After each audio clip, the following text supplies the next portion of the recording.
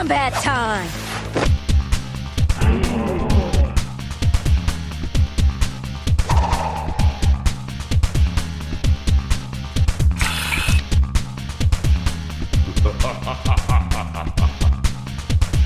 Combat time! Hello, and welcome to Combat Time. Three friends talk about Mortal Kombat. As always, I'm Josh, followed by Yassine. Hello. And Jay. Hello, hello. And before I introduce our next guest, I will say we're going to be talking about lore, catching up since we played Mortal Kombat 1, 2, 3, 4, and hell, we even played Mortal Kombat Mythology Sub-Zero, if that was a good experience or not. We read the comics. So before we go into the next era, we're going to talk about just a little lore catch-up, bring it up to speed. And who else better to bring back to talk about lore than someone who is very passionate about the lore, Mr. Hello again, Damian Damaski. Hey, what's up, guys? How you guys doing? Pretty good. Yay. So far, so good. How are you doing, sir? I'm doing okay. I'm tired. It's been a long few weeks. Working on projects, and I've been writing for Looper, so that's been taking a lot of my time. A couple of projects are in the works. We'll see if they don't fall through. But yeah, so I'm just like even getting up. It's like noon where I'm at right now. Even that was like I have to get up at noon. Fuck, it's so early. It's damn so late. Like editing and writing and stuff like that. So it's. But other than that, no, I'm doing okay. Besides that, besides being tired of shit, I think I'm all right. Maybe you could take a nap. Dude, I know what you mean, man. Here. Yeah, everyone's been. I probably will. Everyone's been fucking busy. It seems like I've been kind of isolated. Yeah, I think we need to mention it, but ever since before the pandemic started, I haven't seen Yassine in what I think Yassine. Oh, yeah. I think are we going to go on 3 years at this point? I think we're going to go on 3 years since I've seen you. It's been a glorious 3 years that I haven't been. Great. He's all at peace. He's like, I don't have this Johnny Cage loving dude in my life anymore. F him. I don't need him. It's been glorious. He making excuses not to hang out. It's like, hey, we can find time. It's like, oh, I don't know, but I'm busy with painting my barn. You don't have a barn. Well, I do now. I do now. You don't know. You haven't seen me in 3 years. You don't know if I have a barn now. I could have a barn. Yeah, this is real easy to build. It's not just because of COVID. No, but on the serious note. Oh yeah. But on the serious note, we do have to change that though. We're gonna have to meet up about that. I got to see Yassine for the first time in 2 years about several weeks ago. We played Mortal Kombat 4 at my place. It was great, and I've periodically seen Jay throughout the COVID era. Just out of he needed me to do something for him. I stopped by his place once, and another friend of ours I saw maybe once or twice, and then everyone else, yeah. But it's not even because of COVID right now. I'm kind of true. Periodically far away from everybody too, up in the mountains, my secluded little fucking cabin. Josh is a mountain man. I'm a mountain man. Yeah. Just don't go Timothy McVeigh on us. Just don't go Timothy McVeigh. Oh Jesus, no, not that kind of mountain man. Thinking more of a secluded writer, not a secluded manifesto writer. I'm gonna say he was a writer. He was a writer and a take professor. yourself in.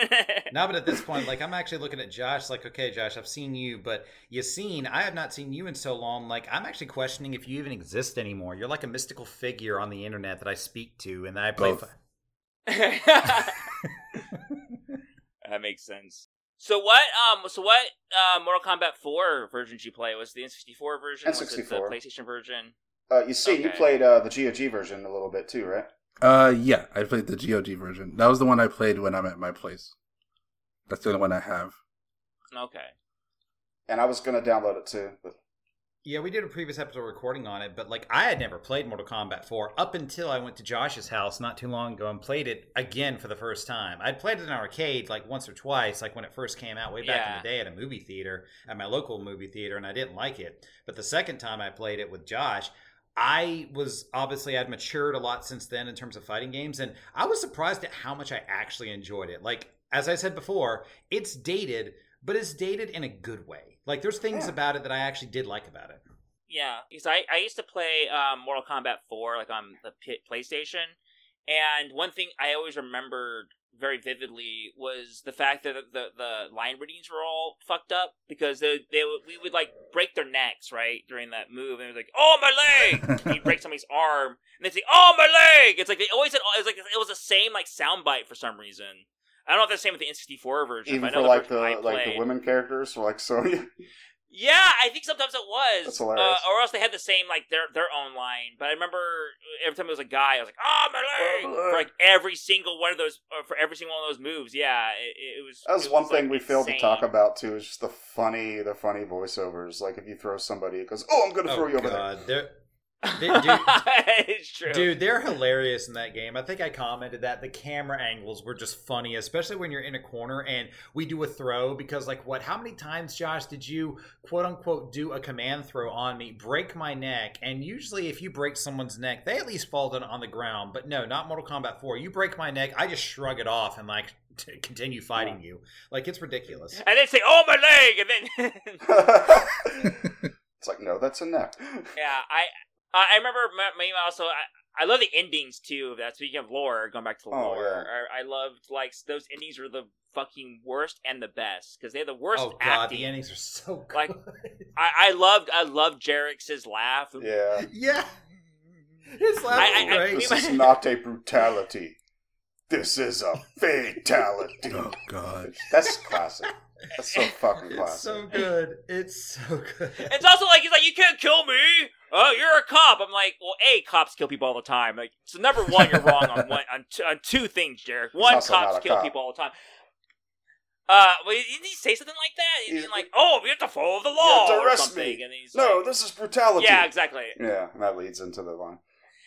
But it's also like, well, military kill people too. So no matter what, Jack. But on top of that, like he's been playing Mortal Kombat. You saw what Jax did to probably Quan Chi or something. You know, like but he's Jax is killing a good people. Guy. Like he has to uphold the law, but hey, he just killed my partner, so fuck you, man. Yeah, but I'm saying, why would Jarek think he wouldn't kill him if he's been killing people the entire game?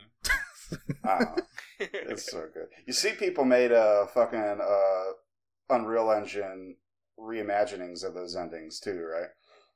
Yeah, those are cool. Yeah, I have to check those out.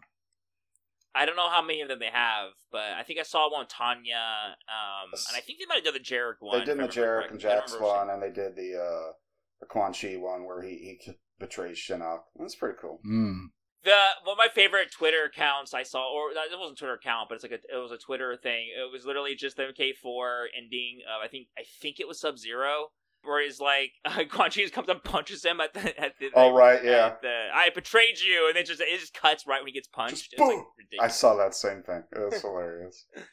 It's so good. Yeah, well, we may get to talking about the MK4 endings since they are part of the lore window. Oh, for sure. Yeah, like which ones are accurate and stuff like that. Yeah. So, how did you guys want to organize this? Are we going from like, hey, what do we think about the lore or about the changes or? The way I figure maybe we'll give kind of just a quick overview of what's happened in the MK story thus far, from 1 to 4. Thus far. Like quick, like cliff notes, but Yeah, like I definitely have opinions on some of my favorite more like canon, well not canon because they're not canon, but like the actual non-canon endings for like 1 through 3 because some of those like sort of idealize why I like certain characters. I mean, like for people that listen to this podcast, obviously my favorite character is Johnny Cage. I'm never going to relent that, but I also love Reptile, and Reptile has an interesting storyline in my opinion. Like I will be a Reptile simp this episode for sure. All right. I mean, I'm not going to yuck anybody's yums, man. Shame. Yeah. And you shouldn't. No, you shouldn't. I won't. And because I do love my Reptile. Reptile's cool. Consenting Earthrealmers and Outworlders and whatever worlders. Exactly. But I figure we'll go through that and maybe bring up like we might not all be familiar with certain aspects, certain characters, things. So just like. Go through a quick summary and then maybe bring up, hey, whatever happened to this person? I don't know about it. And then we can fill it in. And perfect. It sounds fun. And then we'll go from there. So I remember all the crazy shit that people would come up with like in the 90s, when we were growing up and like, is Chameleon a real person and is Scarlet a real person? It's kind of cool, how that stuff I failed this podcast. Real. I didn't look up a lot of Chameleon's backstory except for what I already know. I didn't look up her and his intros for a trilogy, but they're technically not canon, so kind of. Oh, we'll go into that, I guess. Yeah, we'll go into that. Because I think they're in 2. I think you can find them. It's been a while. Oh, no. I mean, sometimes it kind of is weird, like how much is fake, how much is real. Their official introduction was, of course, trilogy. And all we know is their reptiles race. You get the male ninja who's like gray or something like that, and then the female ninja who's like see-through, and they both have the same like kind of backstory. But I didn't look up too much. Pretty much, yeah. Anyway, so I guess one has a K and a C. Huh? What's that? Or is it one has a K, one has a C? Yeah, she kind of wavers in and out, and I think changes color a little bit too. That's her shtick. Yeah, it's crazy. So I guess we'll start with Mortal Kombat 1. I guess. Yeah. Or what happens? I was even going to tell like a kind of a high level, just 1, 2, 3, 4 all together. But yeah, starting in Mortal Kombat 1, as depicted in the movie, the MK95 movie.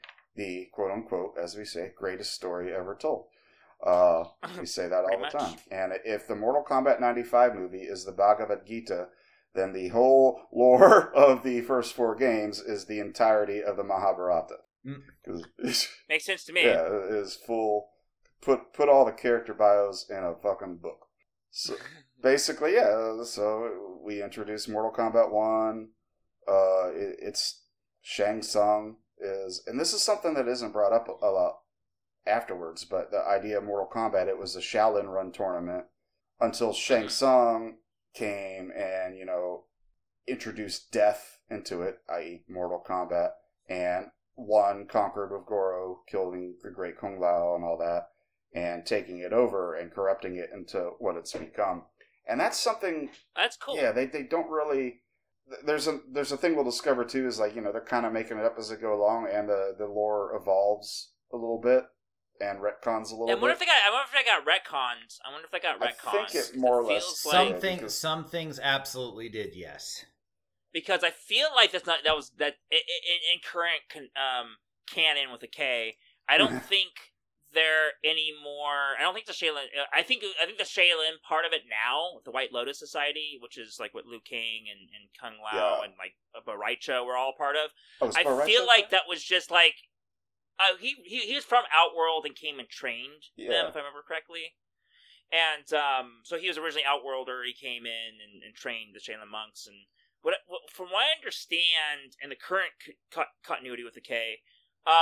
Is that they are that rating goes to them because they're the best warriors. So it's more of a coincidence that Shaolin monks are involved. As far as I understand it now, like I can believe that it was Shaolin originally because you have that. For instance, in Mortal Kombat 1, you have that background with all the people, the monks with the orange robes, right, like, as audience members. And they're Shaolin so monks, it makes sense that maybe that was the original idea. And it was funny too because even like the 10 Mortal Kombats, as far as I know, the movie made that up. I remember there was an I actually discovered that was something in Tobias's notes that wasn't explicitly stated in the game. But that was an idea. It was an idea of his, and they did implement it into the movie's story. Okay, because I remember there was an interview he said maybe he changed his story or whatever like that, or it could have been like because remember he said it was like maybe a coincidence because it was like the Furies. There was like these Furies. Never been a part of the canon. I think since the first game, but it was like these spiritual things that are kind of keeping the dimensions together. And so basically, like the more Outworld was winning, the more the Furies are going on their side, and so it was more of a kind of coincidence, like like they've won so much that this thing's going to turn. I think the movie's what made it. That was something I definitely would have mentioned too, because they mentioned that Shang Tsung wants to upset the Furies, and they do in fact mention it in the intros and exits of MK2. Still, oh shit! So I guess the idea is he's corrupting something good. He wants to plunge things into chaos and darkness. So I think the movie codified the 10 thing. I can believe that was in his notes, but I don't know if that was codified until the movie, where it's like, we're instead of making it, and it's canon in the games now for too, sure, because they'll mention it in Deadly Alliance, I think. Yeah, but and especially the new ones, like Mortal Kombat X and stuff too. Oh yeah, but I think where it stands, like currently, the idea of Mortal Kombat it was a tournament specifically set up, as they explained in the movie, to put organization into, you know, who gets to conquer who. Yeah. It's like, you know, Mm-hmm. a safety net where originally it was just a friendly tournament. Yeah. Friendly. Like when we were watching Bloodsport with a friend, and the death scene comes where Bolo, whatever his name is in Bloodsport, kills the dude. Mm-hmm. And I piped up and said, man, that part traumatized me as a kid, because it was like, oh, God, no one's supposed to die here. It's just a fun tournament. And someone's like, a fun tournament. But, It's called Literally Bloodsport. called Bloodsport. it's called Bloodsport. Well, it's funny too because like obviously Jean-Claude Van Damme. I mean, you guys have probably mentioned Right. this before, where it's like supposed to. It was originally a Universal Of course. Soldier How game can that you not Midway was mention trying to make because they did the T2 game. Midway did the T2 Mhm. game, so they did digital Yeah. sprites for that. So they're going to Universal Soldier. Oh well, can't get the rights to And that that. But didn't maybe we can happen. maybe we can get Jean-Claude Van Damme for his own game because Jackie Chan had done games. I think at that point. Like licensed games and stuff like that. But they were like, oh, we can, and Arnold Schwarzenegger for the T2 thing, obviously, as well. And like, oh, we can have him do this. We'll film him, and he'll be like the main character. And he didn't, it fell through. So they ended up doing the Mortal Kombat thing, which is kind of the story they were kind of kicking around. And that's why Uh-huh. Johnny Cage looks like Bloodsport. That's Yeah. why he has like the The shorts, pants. exact shorts and everything. Yeah, exactly. So yeah, Mhm. it was That's purposely based off that. He is And, basically a Jean-Claude Van Damme stand-in. That's by design too. Like you can see it, man, because Johnny Cage is all about like, you know, hey, I'm a Hollywood bungle dude. Like I'm all about making my movie and like being an action star, which kind of fit Van Damme at that time. So I'm not for surprised sure. by that at all. But they made him a washed up kind of a has-been. Was that supposed to be like a dig at Jean-Claude? Maybe. Boy, I don't know. Maybe. Yeah, like that's, I kind of agree with maybe, but I don't think that was not like so much the- a has-been. He was just, people thought he was, you know, not authentic. Fake. You know, Yeah. fake. And he was an asshole. I think in the endings, it's like he makes Mortal Kombat the movie. Like it capitalizes on. Yeah. He does. Yeah. Yeah, he absolutely does. And he capitalizes on it and all that sort of stuff. So it's kind of funny, like when you think about Mortal Kombat 1 specifically, Johnny Cage is definitely like what you would consider like the joke character, because just about every fighting game has one of these, and Johnny Cage is definitely that. But they've kind of evolved him in the lore, really beyond Mortal Kombat 4, but you know, even in Mortal Kombat 2, he became still a joke character, but less of one. And then in 3, well, he wasn't around because they had killed him off. But in 4, he still kind of retains this Hollywood persona about like him just doing like an action scene. And because of that whole dynamic, that's why he, even in Mortal Kombat animated movies today, and even in the games, he's still known as the joke character. But they've kind of expanded him beyond that, much to my chagrin in certain cases, like I've discussed with Josh about Mortal Kombat 10. But still, like, God killer. I kind of like his growth, but it's kind of outside the purview, I guess, of like if we're talking about 1, 2, 3, and 4. But like, because in 4, his ending is so jokey. Like he's Right. literally It's like, very jokey. "Hey, It's talk like insanely this," jokey. and he's getting like, "Oh, why are you guys throwing tomatoes at me?" And it's like, I okay. saw that, Arnold. Oh yeah, And yet yeah. this beginning of that story and his ending in trilogy too, if you consider trilogy canon, is, you know, a little bit more serious because he dies in MK3. That's why he's not there. Mhm. And trilogy is essentially MK3 but with everybody. And so his story is his ending for MK trilogy, and we're getting ahead of ourselves, I guess. But you know, is that he was supposed to go to the afterlife, but Shao Kahn's invasion blocked his soul from being able to enter it, so his soul came back into his body, and he was able to join his friends. And in storming and defeating Shao Kahn, he knew that things were going to go back as they were before his invasion, i.e., he was going to go back to being dead. And so knowing this, he goes and defeats Shao Kahn. And his ending literally is he bids his friends farewell and goes off to a better life. And I'm like, damn. That's pretty cool. This- Yeah, This is the joke movie character. Yeah, He's like well, it fucking happens, Chan you know. in the first movie. I think he has one of the best arcs. I going back to MK10 just slightly, even to showing to the trilogy thing. It's like, yeah, he's a joke character, and yeah, he's like, you know, egotistical and all these things like that. But I do enjoy that. I think besides Scorpion, I think he has some of the best arc. And I agree. Oh, yeah. Entire Mortal Kombat continuity. But one thing I wanted to bring up with the movies and talking about Mortal Kombat 1, and kind of the difference is that the movies kind of added on. What's interesting, I mean, you guys probably read comic books as well, and so how there's like this intertextuality that exists among adaptations. You know, for instance, Superman didn't fly until the cartoons Right. in the 1930s, because originally he just jumped really high. That's why it was leap the single bound. It's because he was just jumping really high, and it was too hard to animate. So Max Fleischer, it was cheaper to have them fly, and then the comic books are like, oh, that's a good idea. Same with like Kryptonite came from the radio show. The same with Batman. The serials created Batcave. And so a similar thing came with Mortal Kombat. Again, we're talking about the 10 tournament things, but also just the things that kind of came in afterwards and forwards, like Karyu Takawa becoming Shang Tsung in Mortal Kombat 11 and things like that. One thing I found really interesting in the movies when it came to the changes is I actually liked most of the changes that the movie came up with, and even things that the games didn't take. Are you talking about the newest one, Damien? No, I fucking hate that movie. No, 95 one. Okay, the 95 one. Okay. Yeah. And as an obsessed kid, I was like, oh, they changed it. Oh, that pisses me off, but it works for the movie, so yeah. Yeah, the only one I'm still a little annoyed by the Scorpion Sub-Zero thing, but I really love, one thing I really loved rewatching it somewhat recently was what they did with Liu Kang.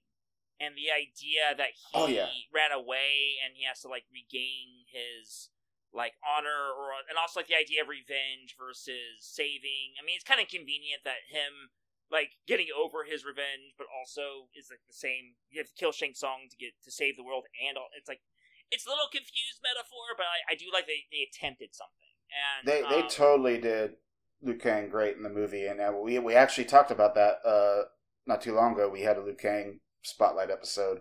Now, elements of that were in John Tobias's notes. They aren't present in like the intro or the outro of the game, as far as like having a brother that was killed that he has to avenge. But I think that was a story idea that was going to happen. So they brought from that. And the other thing too, I want to say real quick. I'm sorry, is him being a renegade monk, because he was he's a former Shaolin monk in the games in MK1's story. That formed the super secret White Lotus Society, and he left that to go back to the Shaolin, and New Kung Lao is also part of that secret White Lotus Society. So there are two different organizations, but the idea was like he wasn't currently holding any sort of position in the Shaolin temple, cool. Which is why he grew out his hair. So he's a renegade monk. But he's still very honorable. He's still very disciplined. The movie fucking did great by making him. He turned his back on the temple and he went to America. Too much television, and he's kind of relatable. He's kind of rebellious. Yeah, and all those things. The arc is that he's not just like a boring Boy Scout. He actually has. He's like you said, he's honorable and he's other things, but he still has something to grow towards. Again, it's a little mixed metaphor where it's like. He has to get over his like vengeance, but him getting over his vengeance still allows him to kill Shang Tsung. So it's like, it's not perfect, but that's a good life lesson. It's like you go towards the goal, but you don't obsess about the goal. If you don't obsess about something, you might still be able to obtain it in the end, and that's great and all. But don't make it your life. I guess it's hard to explain, but it's like, I got you. He should have got vengeance.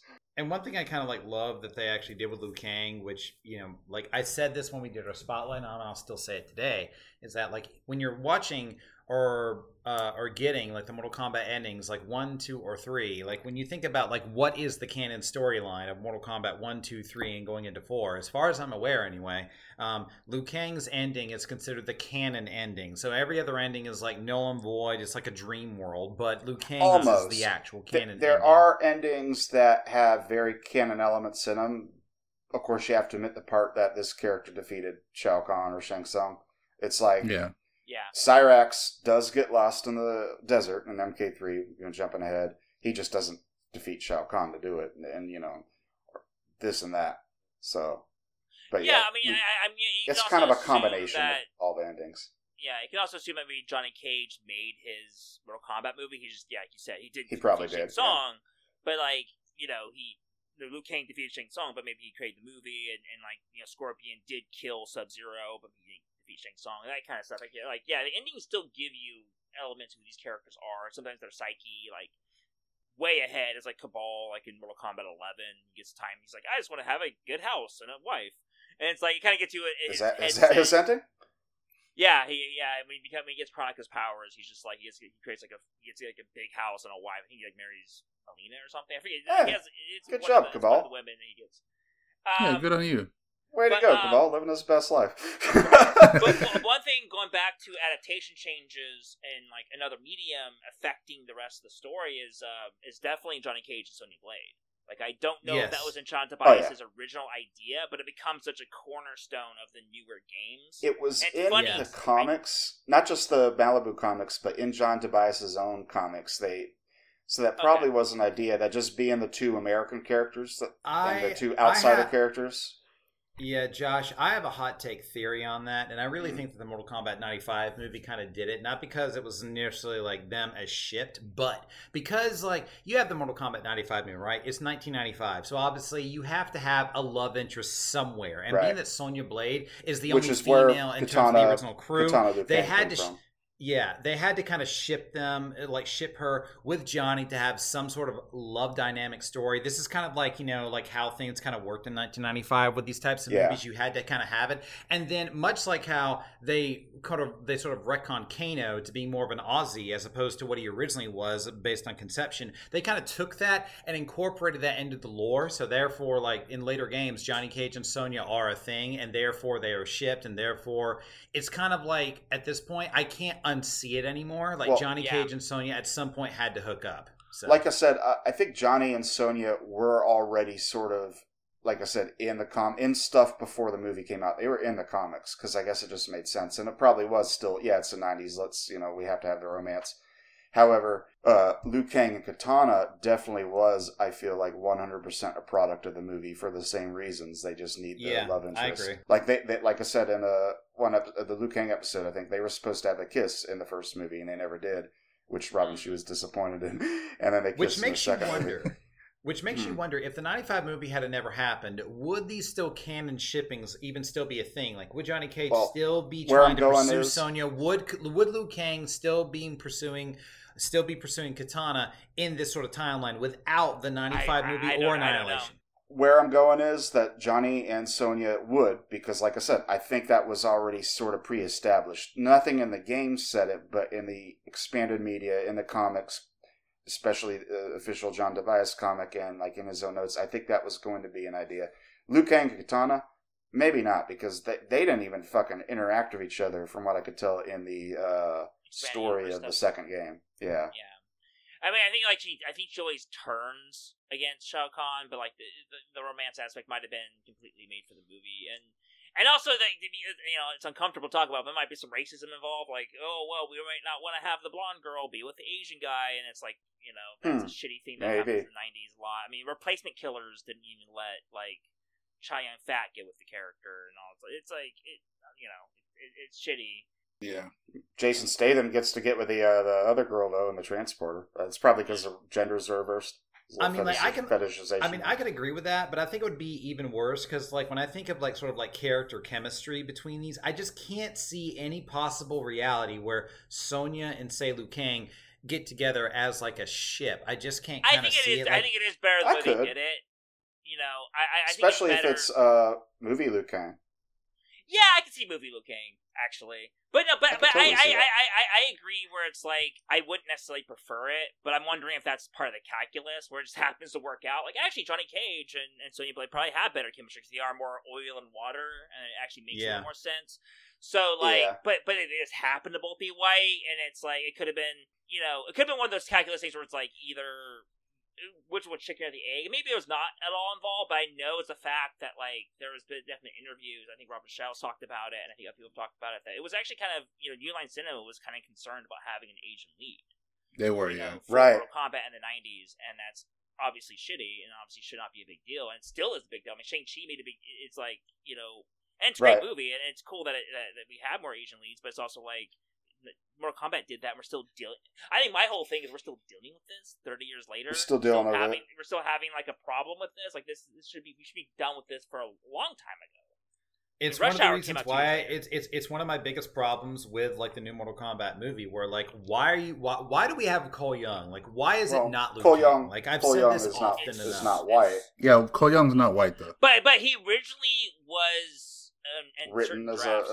insert he- blank yeah, character. yeah. Well, the draft I read, he was Latino, but there are definitely earlier drafts where he was white, or at least like okay. perceived to be white. They didn't make a big deal about it. Yeah, it's not even that though. It's like Liu Kang is the main character in Mortal Kombat. Like this is like a thing. Like he's always been the main character. So why would you not even, if you're gonna do like an everyman storyline, like every man discovers everything for the first time and he discovers it as the audience discover it. That's a trope that's been kind of like old as time. Why would you not use Liu Kang to do that? Like I would have loved the I've trope always kind of like question that. Or Johnny Cage, like have Liu Kang be the hero, like sort of like Big Trouble in Little China, where it's like, you know, he's the main character, or but like Liu Kang is the hero. He's the one that's Cole Young could have been Takeda. They could have been done a bunch of things, but it's like it was a studio demand. They wanted a blank slate character, which I think if it were written differently, could have been cool. Because from what I understood of the outline when I read the treatment, it read to me as like almost a meta sort of movie where the main character is us. He's a Joe Schmo who's getting pulled into the world of Mortal Kombat. Dumb. I mean, that would have been cool if they played that up a little bit more, like the Mortal Kombat is a video game in the movie's reality, and then all of a sudden the characters come to life, and it's like, oh, no time to explain, come at me. It's like overthinking it though. Like that's the thing I hate with some of these like, you know, new remakes and these like. Isn't that the plot of Monster Hunter too, where someone gets pulled into the game? Yeah, I haven't watched hated it. that movie because of that. I haven't watched it. I never play the games. I love Mia, but I don't love her enough to watch that movie because I don't give a shit about the franchise. I did see Josh. What?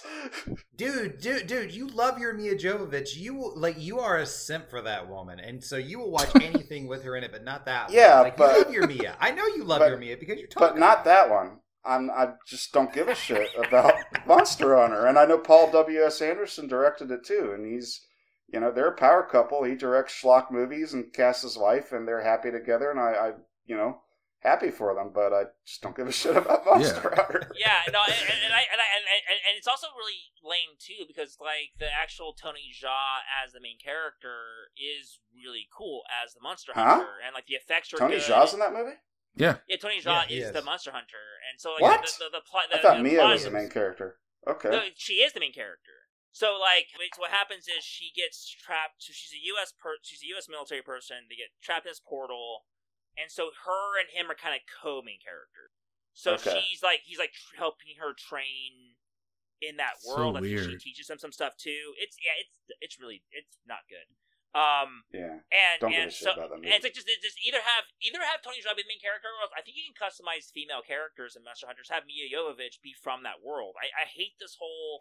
We're going back, like we're retrograding. Like we've had, 2001 we had Lord of the Rings, we had Harry Potter actually kind of is the same thing. But like, we had Lord of the Rings, we had 95, we had Mortal Kombat. We have these movies where we're set in a fantasy world, like and Star Wars in the 1970s, like this threw us into a world.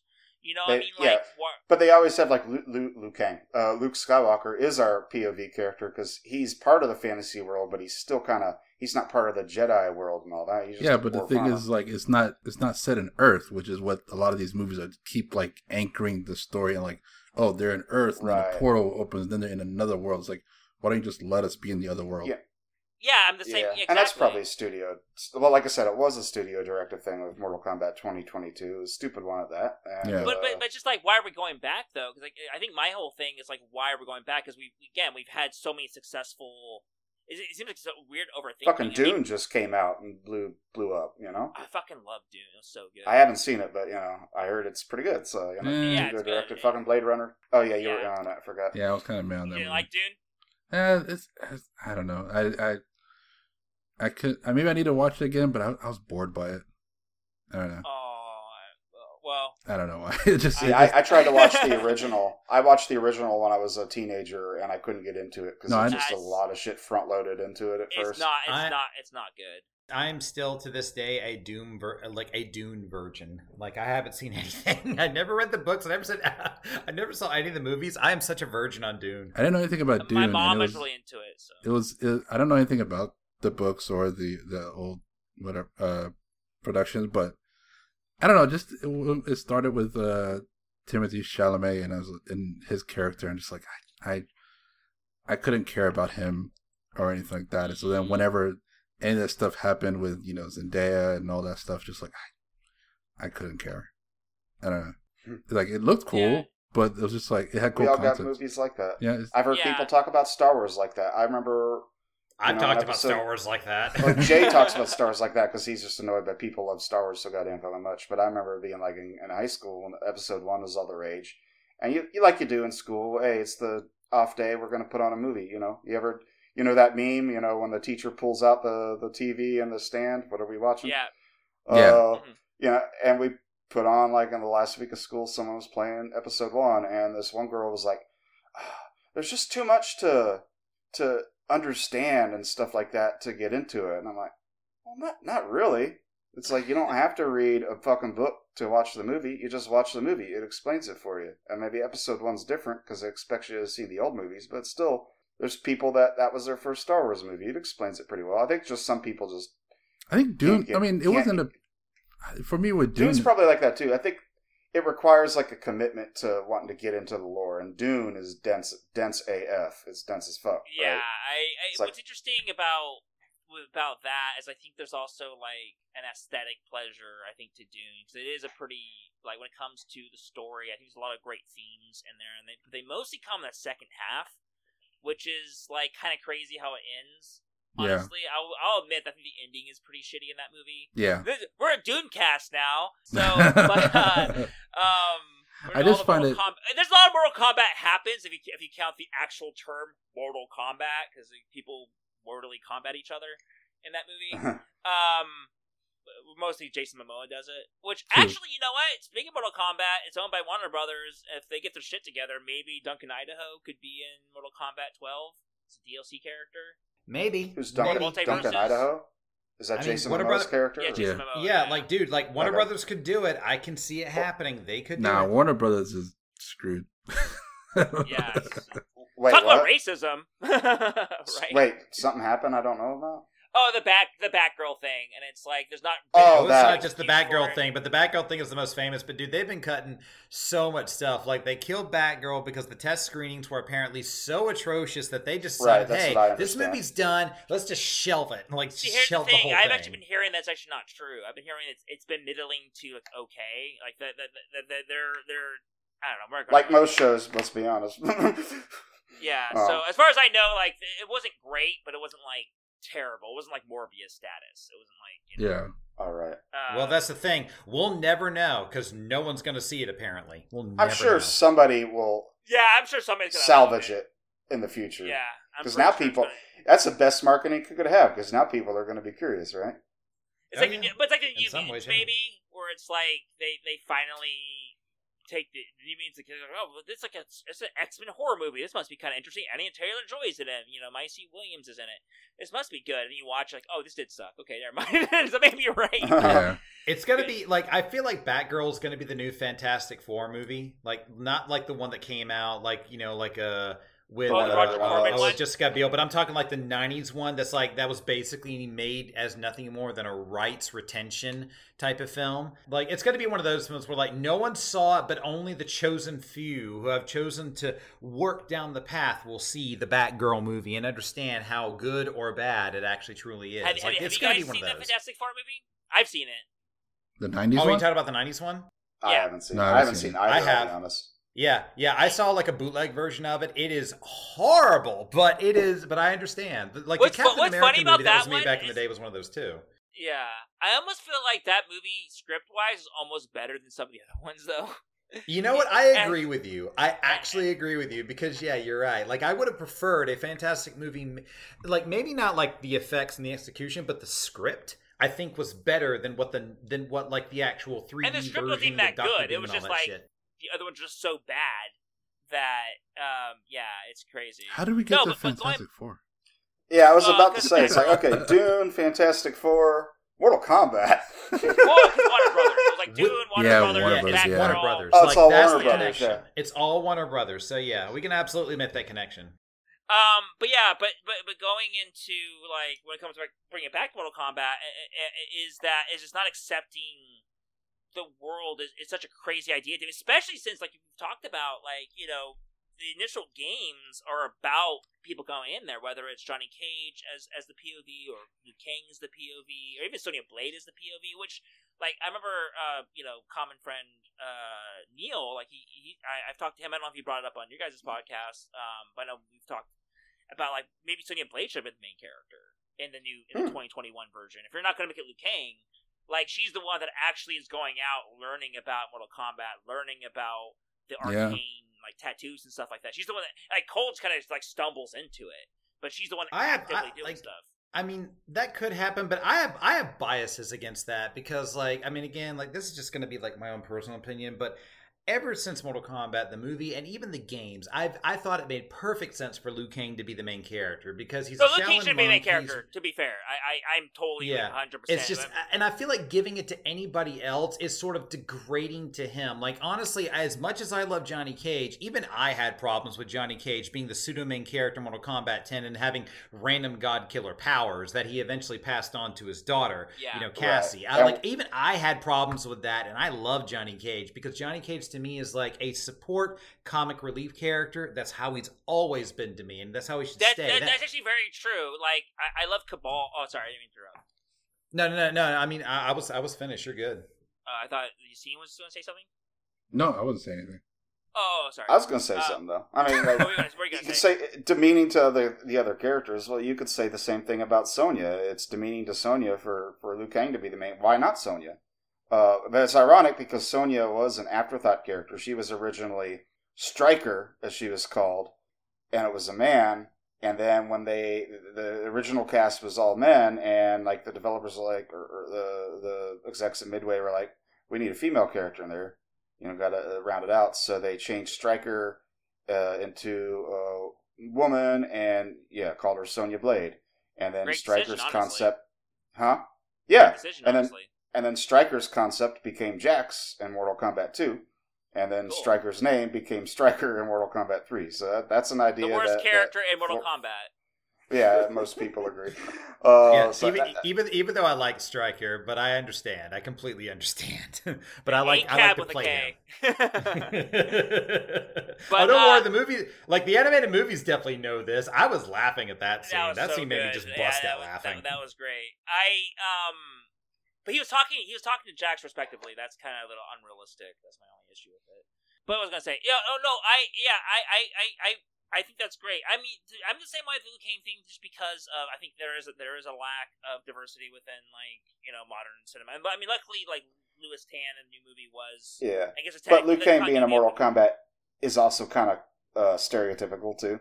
I mean, he's the main character because he's the Chinese guy in your martial arts Enter the Dragon ripoff fighting game, you know? Yeah, it's tough. I mean, there's definitely, like, I mean, that's, if you want to go into it, I mean, there is that weird element as a Mortal Kombat fan dealing with, obviously, the early to mid 90s, like, or, you know, the kind of like casual Orientalism that existed within not only the aesthetics but also the story, and also kind of cannibalizing myths and cannibalizing, you know, kind of in sort of a haphazard way that I think is coming to its own. I think adding the more fantasy elements, like the extra realms and the 3D era. I think the newer games are much more conscious of this, and so that's a good thing. But you know, you're still built on a foundation of some pretty problematic shit, and I think it's come to accept it, and I think that same with Shang-Chi. I mean, like, if you look at very, very similar in that way, where it was created through, like, the 70s exploitation films that were going on at that time. Yeah. Or whether it's Bruce Lee films, whether it was this. And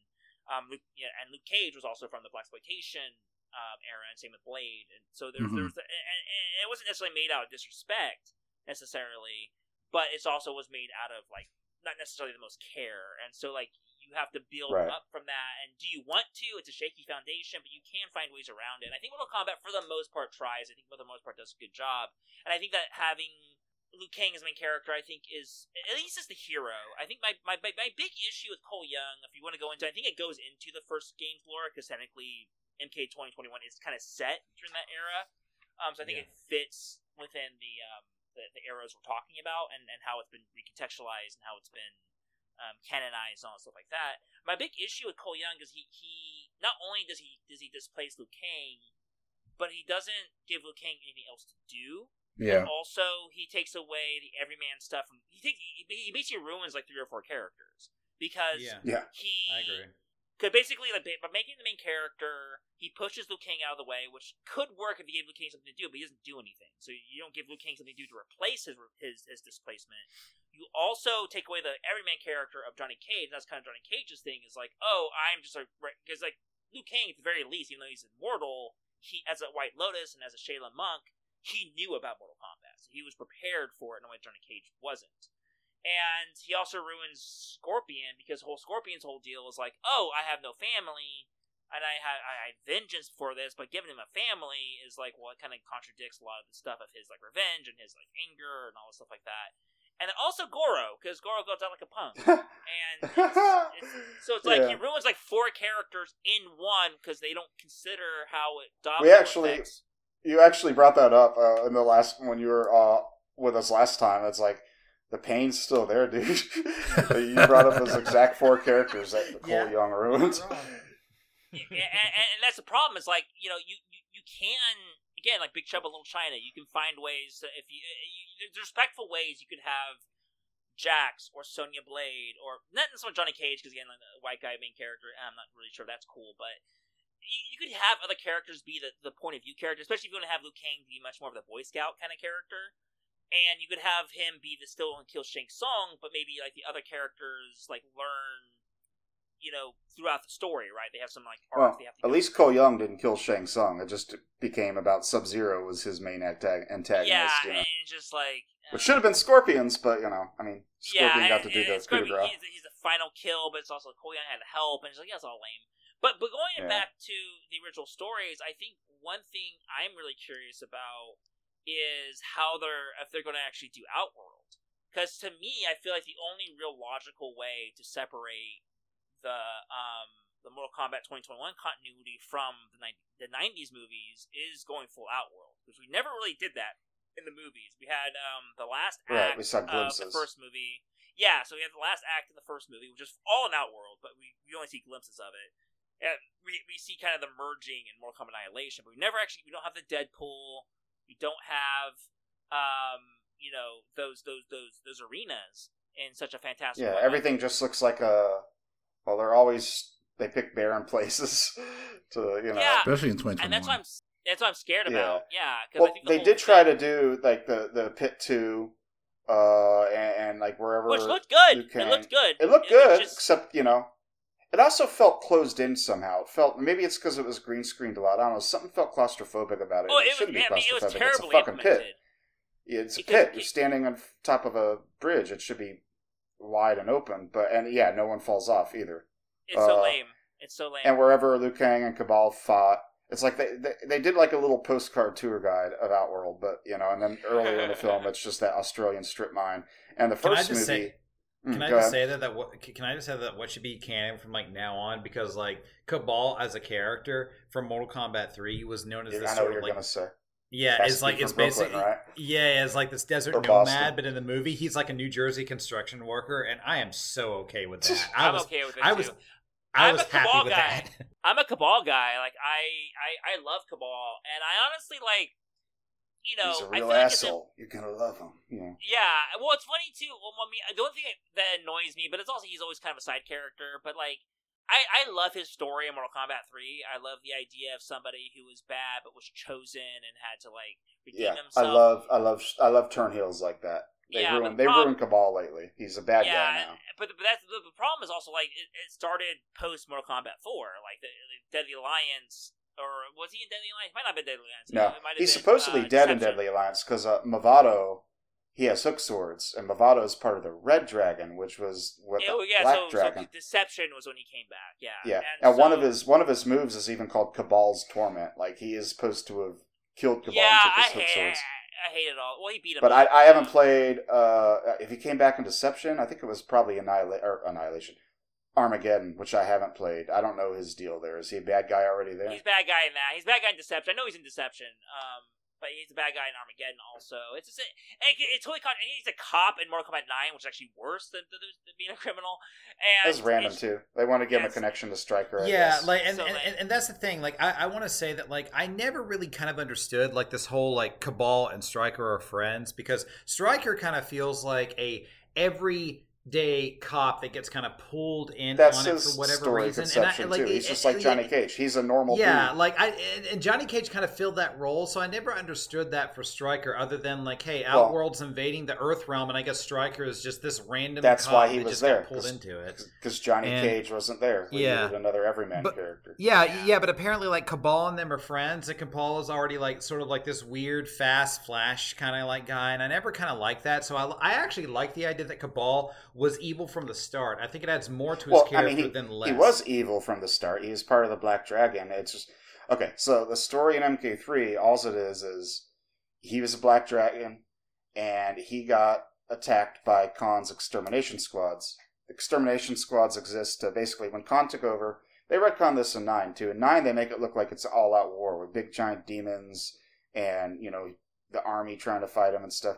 In MK3, it's just Khan opens a portal, zip. Everyone's soul gets sucked up into a portal. He takes everyone's... It's a rapture. But there's certain souls which he can't take, and those are the chosen warriors. So there's like... The world's only probably like 100 people left in it now, and that's what the extermination squads are for, is to go eliminate them out. And Cabal, probably... I don't think it's clear whether he already left the Black Dragon before this happened, but he gets attacked by the extermination squad, and that's what injured him, put him in the mask. I don't know where he got the fast boy powers. It's just, Mortal Kombat. Sonya fires rings. What the fuck's up with that? So, and that's his thing, where the movie tried to say that it's Kano's fault that he got put in an iron lung, and he's still evil. And then the fucking 9 made it seem like, well, he quit the Black Dragon and became a police officer, and that's how he got to know Stryker, and then he got injured by Kentaro, no less, breathing fire. I don't know. Yeah, it's weird. It's like for me, as somebody who's a fan of Cabal, who I knew was never going to be a big part, and I was so pissed in Mortal Kombat Annihilation, where they're like, oh, they mention Cabal, but they don't show him. All right. Hey, and ironically, they mentioned him alongside Stryker. Oof. And but the thing is like, I like that he was in it. He looked cool, and I knew he was never going to be a big character. The fact that he had a big fight scene with Liu Kang, like, I was so pleasantly surprised. It's just that he fucking talked, and he had such a presence. Yeah, so I was fine with Cabal in the 2021 movie. I'm like, for me, when it comes to adaptations, when it comes to like, what's the essence that you're trying to convey? And so, well, Cabal's a hard character to pick because like he was kind of a side character for. Well, the idea was he was a Sand person, a Tusken Raider from Star Wars mixed with the Flash. Yeah. And as far as his personality, he really came to life in 11, giving him that snarky attitude. But I guess or Defenders of the Realm, which thought of him more of like a Phantom of the Opera. Like that's my favorite episode. I love that episode. As a kid, I remember being like, "Oh, Cabal, my boy, he has his whole episode." It was kind of like from the X-Men cartoon. I love Nightcrawler from the arcade games. Yeah, and he's a good guy. He's just, I must work alone, Yeah, and it's like, and in Nightcrawler, he like you never see him in the show, but he had like that one really good episode, and that's what Cabal felt like for me for Defenders of the Realm. It was like, oh, we got the one Cabal. He's not in the main characters, but he's got that one cool episode, and so that was really nice.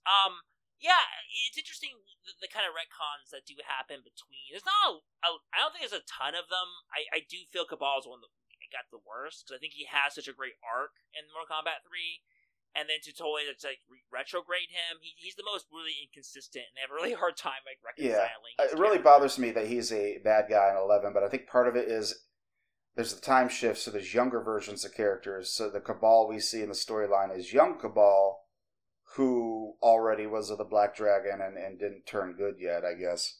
Yeah, but, and that makes sense to me. And he's a Revenant otherwise, and so it makes sense. Yeah. But yeah, going back to the Mortal Kombat. Yeah, we're bouncing all over, but that's okay. I like that we're getting into the retconning thing too. I'd like to latch onto that too. But what are you gonna say? Oh, it's definitely lore involved, so it's fine. Yeah. Yeah, because for me, I think with like Mortal Kombat 2, I think that's the one where even though it's a great game, I feel like it has probably the worst story of the four. Oh. Maybe 4 has the worst, but like 2 is pretty close. It's literally just like, oh, we're gonna do. Hey, let's rematch, redo. Yeah, because I kind of feel like going back to like other aspects on a cultural level, I feel like Mortal Kombat Annihilation going straight to 3 is actually a smart move. The movie sucks and like the execution's bad. I feel like skipping 2 is kind of makes sense because it's like it's where you need to go because you can't do. Well, you and I might talk about Resident Evil later, but that's why they can't do a fucking Resident Evil game that's just or a movie. I mean, that's just the first game, and then do a second movie that's just the second game. No, let's go. Let's pick up the pace. That's That's why they never did that because it'd be boring. Can I just say there's something that about Mortal Kombat 1 and Mortal Kombat 2 that I think is actually absolutely hilarious, but still it actually kind of fits in with the narrative that I think makes Mortal Kombat 2's endings a bit more justified.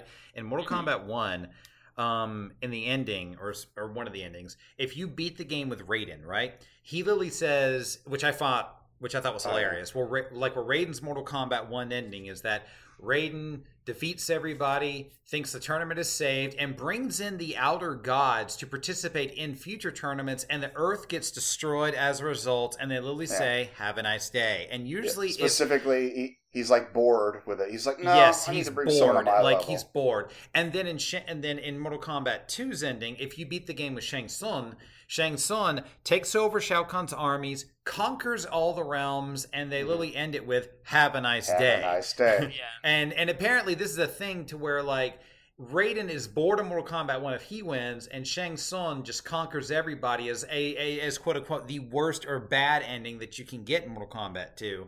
But I find it funny that from a lore perspective, if we go by that specific canon, that it kind of like identifies Raiden as a well-meaning but mess-up type of person in the long run because Raiden can't do anything right. Apparently, he's the dad figure that fails. He's the bad model. This is how the lore evolves because they didn't 100% conceptualize Raiden as the guardian, the father figure.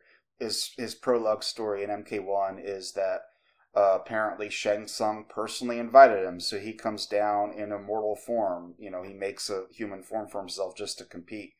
Whereas they already had the idea that he'd be a father figure because in the comics, at the same time he more or less is. And then his ending in 2 is he's more solidified as he eliminates Shao Kahn and brings peace to restores Zedenia or some shit. I can't remember, but it's like there he was just like, okay, we got a random god competing in the tournament. My favorite one, though, Josh, I think this is my absolute favorite one. It's not canon anymore, but I love the fact that Mortal Kombat 1 and Mortal Kombat 2 and 3 specifically, they really try to ship this, and I'm so sorry they abandoned it. But in Mortal Mileena Kombat and Baraka?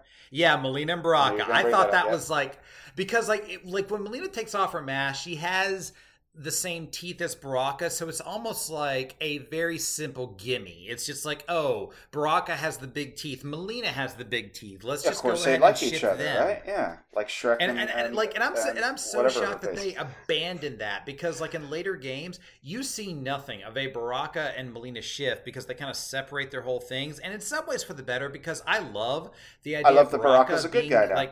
Has to be mentioned, at least as much as we can. Baraka's a good guy. I do love the fact that Baraka is sort of like Reptile, where like he's kind of neutral. He's neither good nor bad. He's just all about being a protector of his own race, like the same way Reptile is, and that makes me sympathetic because Reptile's sad because his race is extinct. But well, his race is extinct, but he's always like trying to partner with Shao Kahn because Shao Kahn said he would resurrect his race, which he doesn't do because Shao Kahn's a freaking double-crossing bastard. That's the thing. Everyone Reptile works for double crosses him too. Poor guy. I know. This is why I feel sorry for Reptile, which is why I like him. He's a tragic character, man. He ain't no bad guy or good guy. He's a tragic character. But Baraka and Mileena, this is an example too of how the lore expands because something I think we mentioned in our MK2 episode is the original idea for Outworlders, since MK2 was coming into this fantasy land, was that that's just what Outworlders looked like. They had mean teeth. So that's why Baraka looks the way he was. I think there was an original conception. It might have been Baraka would have had a Cabal mask, and he would have taken off and had teeth too. And Mileena being an Outworld. That's just what they look like. They scrapped that then because Kitana's, of course, from Outworld. Shao Kahn's from Outworld. They don't have teeth. And I still have economic questions though for Mortal Kombat because apparently and then they retcon that later in MK9 that, as we already know, Melina's a clone, but specifically she's kind of a Jurassic Park cobbled together clone, and instead of frog DNA they put in Tarkatan DNA, so that's why she has Baraka teeth, because she is technically shares DNA, but that didn't exist. That idea didn't exist in MK2. Yeah, she was always a clone. Like, but it was theorized that she was Melina's twin. Or I'm sorry, she was theorized for a long time that she was Kitana's twin. Okay, this will bring up something funny I took a note on too. But yeah, no, she was always a clone. The idea was that Melina and Kitana grew up with Kitana always assuming that they were twin sisters. Which brings up the funny point. It's like, did she never consider, it's like, well, why does she have mean teeth and I don't? Does that mean they never take their masks off since they're assassin ninja? I don't know. But because the Kitana's ending in MK2 is that she discovers that Melina's a clone. It's like, you couldn't have figured this out. But that was it. It was just that she was a clone created by Shang Tsung. I don't think it was until MK9 where they kind of expand and give us a little detail that specifically Tarkatan DNA was put in her. So that's why she has the Baraka teeth. You know, like in Jurassic Park, they got the missing genomes or whatever, right? So they got to find the frogs, yeah. They got to put in the frogs in there, and whoops! Oh no! Now we got life finds a way. You know.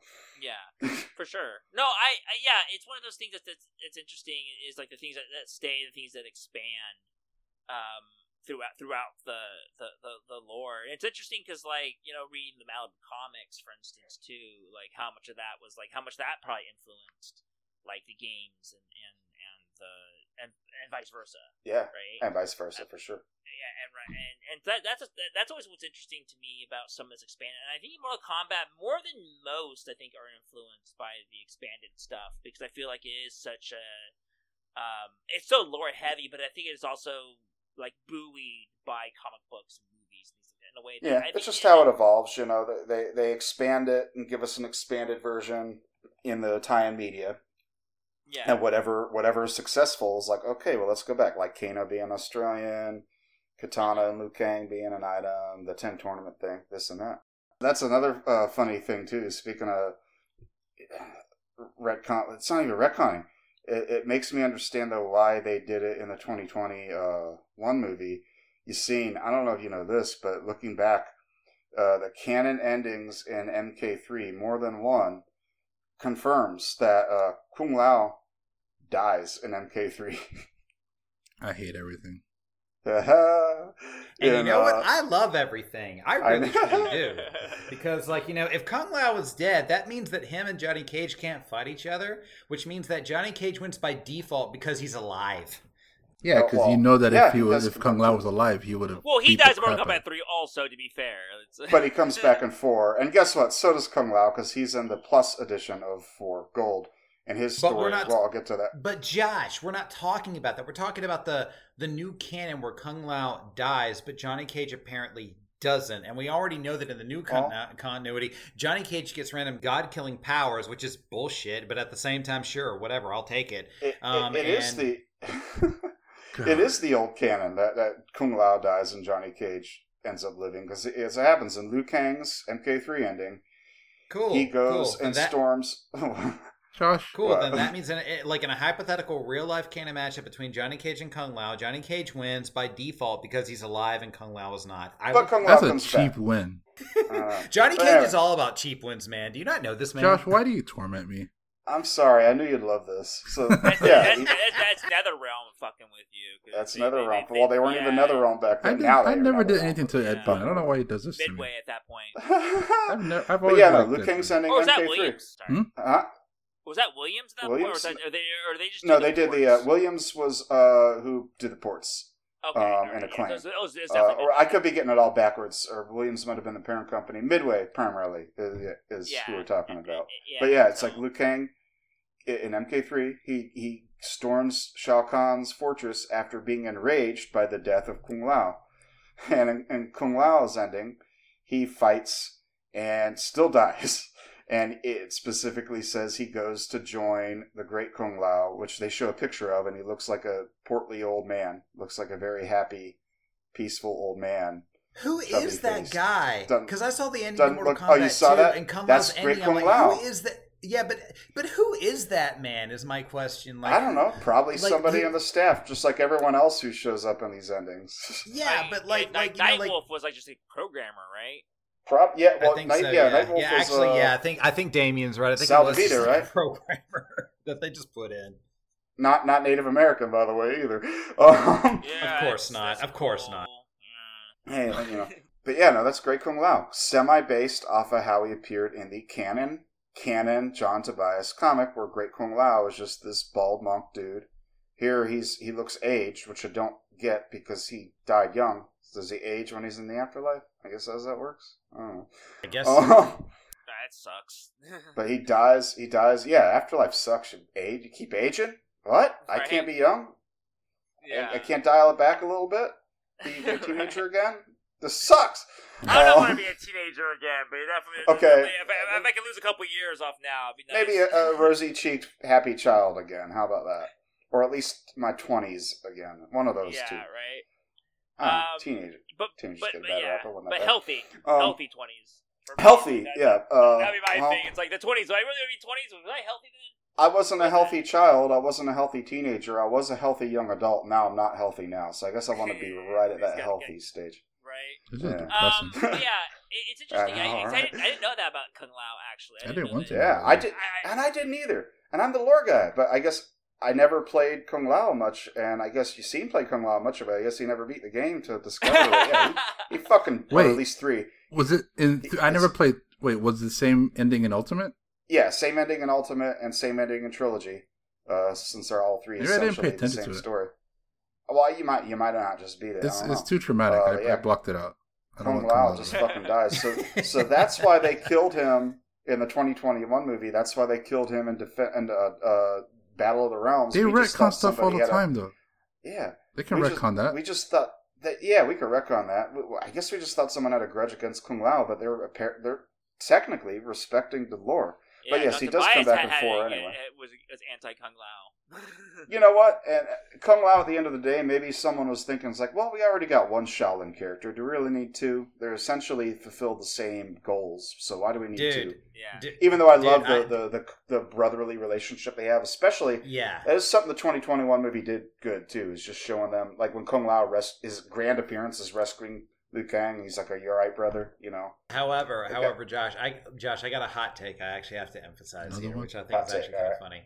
Yeah, and like the hot take is that for future lore, as it stands now, the idea of putting Liu Kang and Kung Lao as sort of like brother is actually detriment to Kung Lao's character as a whole, because it turns Kung Lao into a descendant of the great Kung Lao that's actually fighting for the, basically for the freedom of Earthrealm, to long story short, a sort of like pseudo mentor to Liu Kang. And if you agree with the idea that Liu Kang is the main character, that his character arc is still developing and going forward, then by actual mentorship in terms of storytelling, Kung Lao absolutely has to die, because Kung Lao has a relationship with Liu Kang, and Kung Lao dying emphasizes Liu Kang's motivation even more so to actually continue the idea that he's going to be the Mortal Kombat champion. So if you actually redo that narrative, then Kung Lao is in a perpetual state of dying to motivate Liu Kang's character to continue forward, because his best boy just died. Interesting, yeah. But I'm just saying though, this has happened already in Mortal Kombat lore twice. It happened. I mean, yeah. In 9, they play that up. In 9, he's also the jealous, he's not his mentor. They make him like his younger cousin is jealous of Liu Kang. And then he does die or becomes a revenant anyway, and same shit, yeah. But I'm just saying that, like, the evolution of that character, in 2, he was just a character that was known as a Shaolin monk that was basically partners with Liu Kang. He was also in the White Lotus Society, and I guess... But look how they evolved him now. Because, like, think about it. Like, what would motivate Liu Kang more at this particular point in time in terms of canon to actually beat, Shao Kahn or Shang Tsung or anything like that, other than Kung Lao dying, which emphasizes more of, like, hey, I have to avenge my brother. we gave him a literal blood brother to avenge in the first movie. Exactly. So, yeah, I guess for lack of that, we'll give him a mentor. And it was a beautiful moment when he takes up the sash and it becomes the headband. That was great. So that means in terms of storytelling, Kung Lao is meant for death. Like you have to just accept that in current. Yeah. Sorry. You have to accept that. For Liu Kang to succeed, Kung Lao must die. So therefore, this is the nature of things. Like this is why, like when I emphasize lore, this is why I'm sort of like against Johnny Cage being the main character, because if you try to make Johnny Cage the main character, you have to give him main character attributes. So you have to give him more of like a redemption arc, and he learns from his mistakes, and he actually realizes, oh, I love my wife, I love my daughter. Well, now his wife is dead, so he's got some growth there. Except she comes back. Yeah, but in some ways, this could put Johnny Cage in tragic character status, because now that Cassie Cage has become more of a mainstay in Mortal Kombat lore, what would motivate Cassie Cage more than Johnny Cage getting killed by something? They already did it in 11 by killing Sonya, by the way. Her mother already get killed. Does she really need her dad to get killed too? Jeez. Why not? That'll motivate her more. Like tragic characters just motivate her. We shouldn't have to have like motivation always be death. Like as somebody who's more of a leftist, I'm thinking like, why can't we just have stories where people just want to help people because I like that. Yeah, help people. Why does it always have to be personal? Why does it always have to be? We were talking about on our stream when we were doing Fight Night and we were playing Street Fighter Third Strike, and what's the capoeira girl? What's her name, guys? Elena. I remember when Jay and Yassine were playing Third Strike a lot longer ago. I was looking up the characters, and I love her story, because her story isn't, oh, I got to avenge this somebody, or oh, I want to get the ultimate power. No, she literally just wants to go to the tournament and make friends. That's it. That is really all she wants to do. By beating the crap out of people. Like, they used to be an older... By beating the crap out of people. There used to be an older way of like pulp stories, or even like some ancient stories. Like it wasn't always like, oh, the king, it was like the kingdom's in trouble or somebody's in trouble. It was like a collective thing. It's a guy protecting the kingdom, protecting like innocent people, or like Seven Samurais, a similar thing where it's like the entire story. And like Mortal Kombat is Liu Kang might be the main character, but it is also an ensemble, so there is a little collective in that too. Yeah, they're the combat family.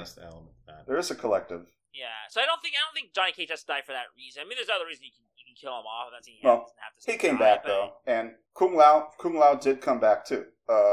As we talked about his ending in 4, which I thought was neat, how he symbolically avenges the great Kung Lao and strikes Goro, and then Goro and him shake hands. But I read up a little bit more, and Kung Lao's story in 4, or in Gold as it were, is that he almost died. He made it. He didn't die, and he decided to go into seclusion and seek out a life of peace after the events of Mortal Kombat 3. And he only came, not even telling Liu Kang apparently, and only came out of the shadows when he heard Goro was back, because he wanted to go settle the score. So that's why he's still alive. It's canon, even though it was in Gold and not base MK4. It's canon because, of course, we know Kung Lao comes back in Deadly Alliance. So but Liu Kang doesn't. Liu Kang dies, but that's for the next war. We saw him die on screen. Like that's pretty death. Which that was upsetting. But that's a different era. What's interesting to me, so what I guess on a story level. So the first game is basically Enter the Dragon meets with like supernatural elements. It's very simplistic, but it's effective. It's a hodgepodge of different genre stuff. The second game is kind of a lame story, but it is probably the most visually interesting. It's probably some of the best characters and the best mechanics. It's probably one of the best games, quite frankly. Even though I have a soft spot for Mortal Kombat 3, I have a personal soft spot for Mortal Kombat 3, but I know a lot of like Mortal Kombat fans like 2, and for good reasons. Like there's definitely a lot of good stuff about it. Right. And then you go to 3. Because I think 3 adds like run, adds like extra mechanics some people are kind of iffy about, which is fair. But at the same time, like it also like has, I think, a better continuation of the story. Like Shao just Kahn like bigger and better, just like of any sequel. Yeah, but it's not it'd be just like super lame if it was just like, okay, third time, guys, let's do a third tournament. No. But that's like kind of the problem with Mortal Kombat 4. That's kind of what it's going to get to. Is that what do you guys think about the Mortal Kombat 4 story? Because it kind of feels almost to me like a sort of a lame Dragon Ball thing, where it's like, oh, we have a bigger, badder bad guy, and it's like Yeah, and actually, I want to mirror Damien's sentiment. I agree, because, like, we've been told from Mortal Kombat 1, 2, and 3 that the big bad is Shang Tsung. Shang Tsung is the big bad of Mortal Kombat 1, but oh, wait, he serves a bigger master, and it's Shao Kahn. And Shao Kahn was the main villain of Mortal Kombat 2 and 3. And Shao Kahn did about what any evil villain that wants to take over the world would normally do. He's like, you know what? F this tournament, F these rules. I'm just going to invade the Earthrealm because I'm Shao Kahn, and I'm OG, and I can. And then now in Mortal Kombat 4, it's like, oh, there's this bigger, badder threat named Shinnok, and we have Quan Chi, like, kind of going in here. And I'm just sitting here, like, I kind of agree with Damien on this, that, like, it's basically a bigger, badder, more uncut version. It's like, hey, Frieza is the biggest bad ever, but now we have Cell, who's actually is on Earth, or like, exactly. Now we have Boo. It's just like, it's basically a constant power creep in such a way. But the problem with the power creep is that it works 1, maybe 2 times if you do it right, but the third time we can see what you're doing and it's redundant. And even though I like Mortal Kombat 4 as a fighting game, story wise, like the story kind of like just doesn't. It feels like it peaked in Mortal Kombat 3, and now we're just kind of figuring stuff out and just adding mirror versions of other characters with different names at this point. Pretty much, yeah. I'll agree with you on that, but at the same time, it is pretty much the staple, is special episodic, and especially for a video game story, just to give you an excuse to have people ripping their heads off, and it is where we are now with Cetrion and MK11, which I do kind of. Cetrion's different though. I'm annoyed by her because Titans were never a thing. Elder Gods were the highest being. They were the ones that, split from the one being. And now, there's Titans? Okay. For gods have to have an opposing force, Josh. It makes sense. Like, if Elder Gods is she's like not the opposing force. She's a parent. She is a god of a god of a god. Exactly. So what is more detriment to a god than a god of a god? So it keeps building up and up and up and up and up to where we just call them different names, but hey, this person is more powerful than this person. It is the Dragon Ball Z formula if you really think about it. Two things I'll say about that though. One, I like the effort they put into Mortal Kombat 4 to develop it, to set up the story with Mythologies, which was a prequel, and then to see that realized in Mortal Kombat 4, like everything that's set up in Mythologies, which happened before the first tournament, coming to fruition in 4. That was kind of cool. We know they're Elder Gods. Shinnok just didn't come out of nowhere. Like, Raiden talks about Elder Gods. He's one of them. Yeah. I think for me, my big thing is why I think Cetrion is different than, for instance, like Shinnok, or even Onaga, which I think Onaga has a similar problem as Shinnok does, is that they're not much different than Shao Kahn. Like, at least Shang Tsung has this, trickster, Loki type stuff going on, and at least Cetrion changes the universe and changes, and it allows, young Johnny Cage to talk to, but also a story, lore-wise, you can have, young Johnny Cage learn from older Johnny Cage, and you can have, Liu Kang regain his heroism, and there's a lot of cool stuff that, Cetrion's existence does for the story beyond just being a bigger villain. She's almost incidental, which I think is what I like about it, in a way that's different than Shinnok or Onaga, is that it allows the story to expand the characters, where Cetrion is sort of the push. She's the propulsion of the story, but she's not the main focus of the story. The main conflict is actually them with their past selves, or them with reconciling where the future is going. And there's a lot of cool character stuff you can do with that generationally that the time travel conceit allows. With Shinnok, it's just it's basically another Shao Kahn, but he's more powerful. On a lore status, you're right. Elder Gods were mentioned, but it also begs the question, how are they so easily defeated? At least, with Shao Kahn, you've seen Raiden get killed, so even though if he's a god originally of Outworld, which... That's something that bugged me about Shao Kahn, too, because, my original idea of him is he's just a big, beefy emperor, but I think in the NetherRealm canon, he is technically a god emperor, he is a god. He was originally Outworld's god, like Raiden, but he betrayed Onaga, and he betrayed who was... I guess since I didn't play all through Deception and all that, I don't know that lore yet, so we'll get to that when we do our lore catch-up for the PS2 era games. I'm not really as aware of that as I am of the original 4, and so to me, I think the Shinnok stuff. I think my issue again is just like if they had done, because like what's cool about, I don't want to talk about Deadly Alliance too much of the PS2 era, but like what's cool about Deadly Alliance, at least it changes the status quo. Like you have, you're not having a big bad. Like it's like that answers my question, because I was going to ask Jay. It's like, well, what would you do different? What would you do other than the next biggest badder person? And I guess Deadly Alliance answers that by having our 2 previous devious snakes teaming up, and it's not a big grand thing. It's just okay. We got to get rid of these 2 assholes. I definitely kind of respect it.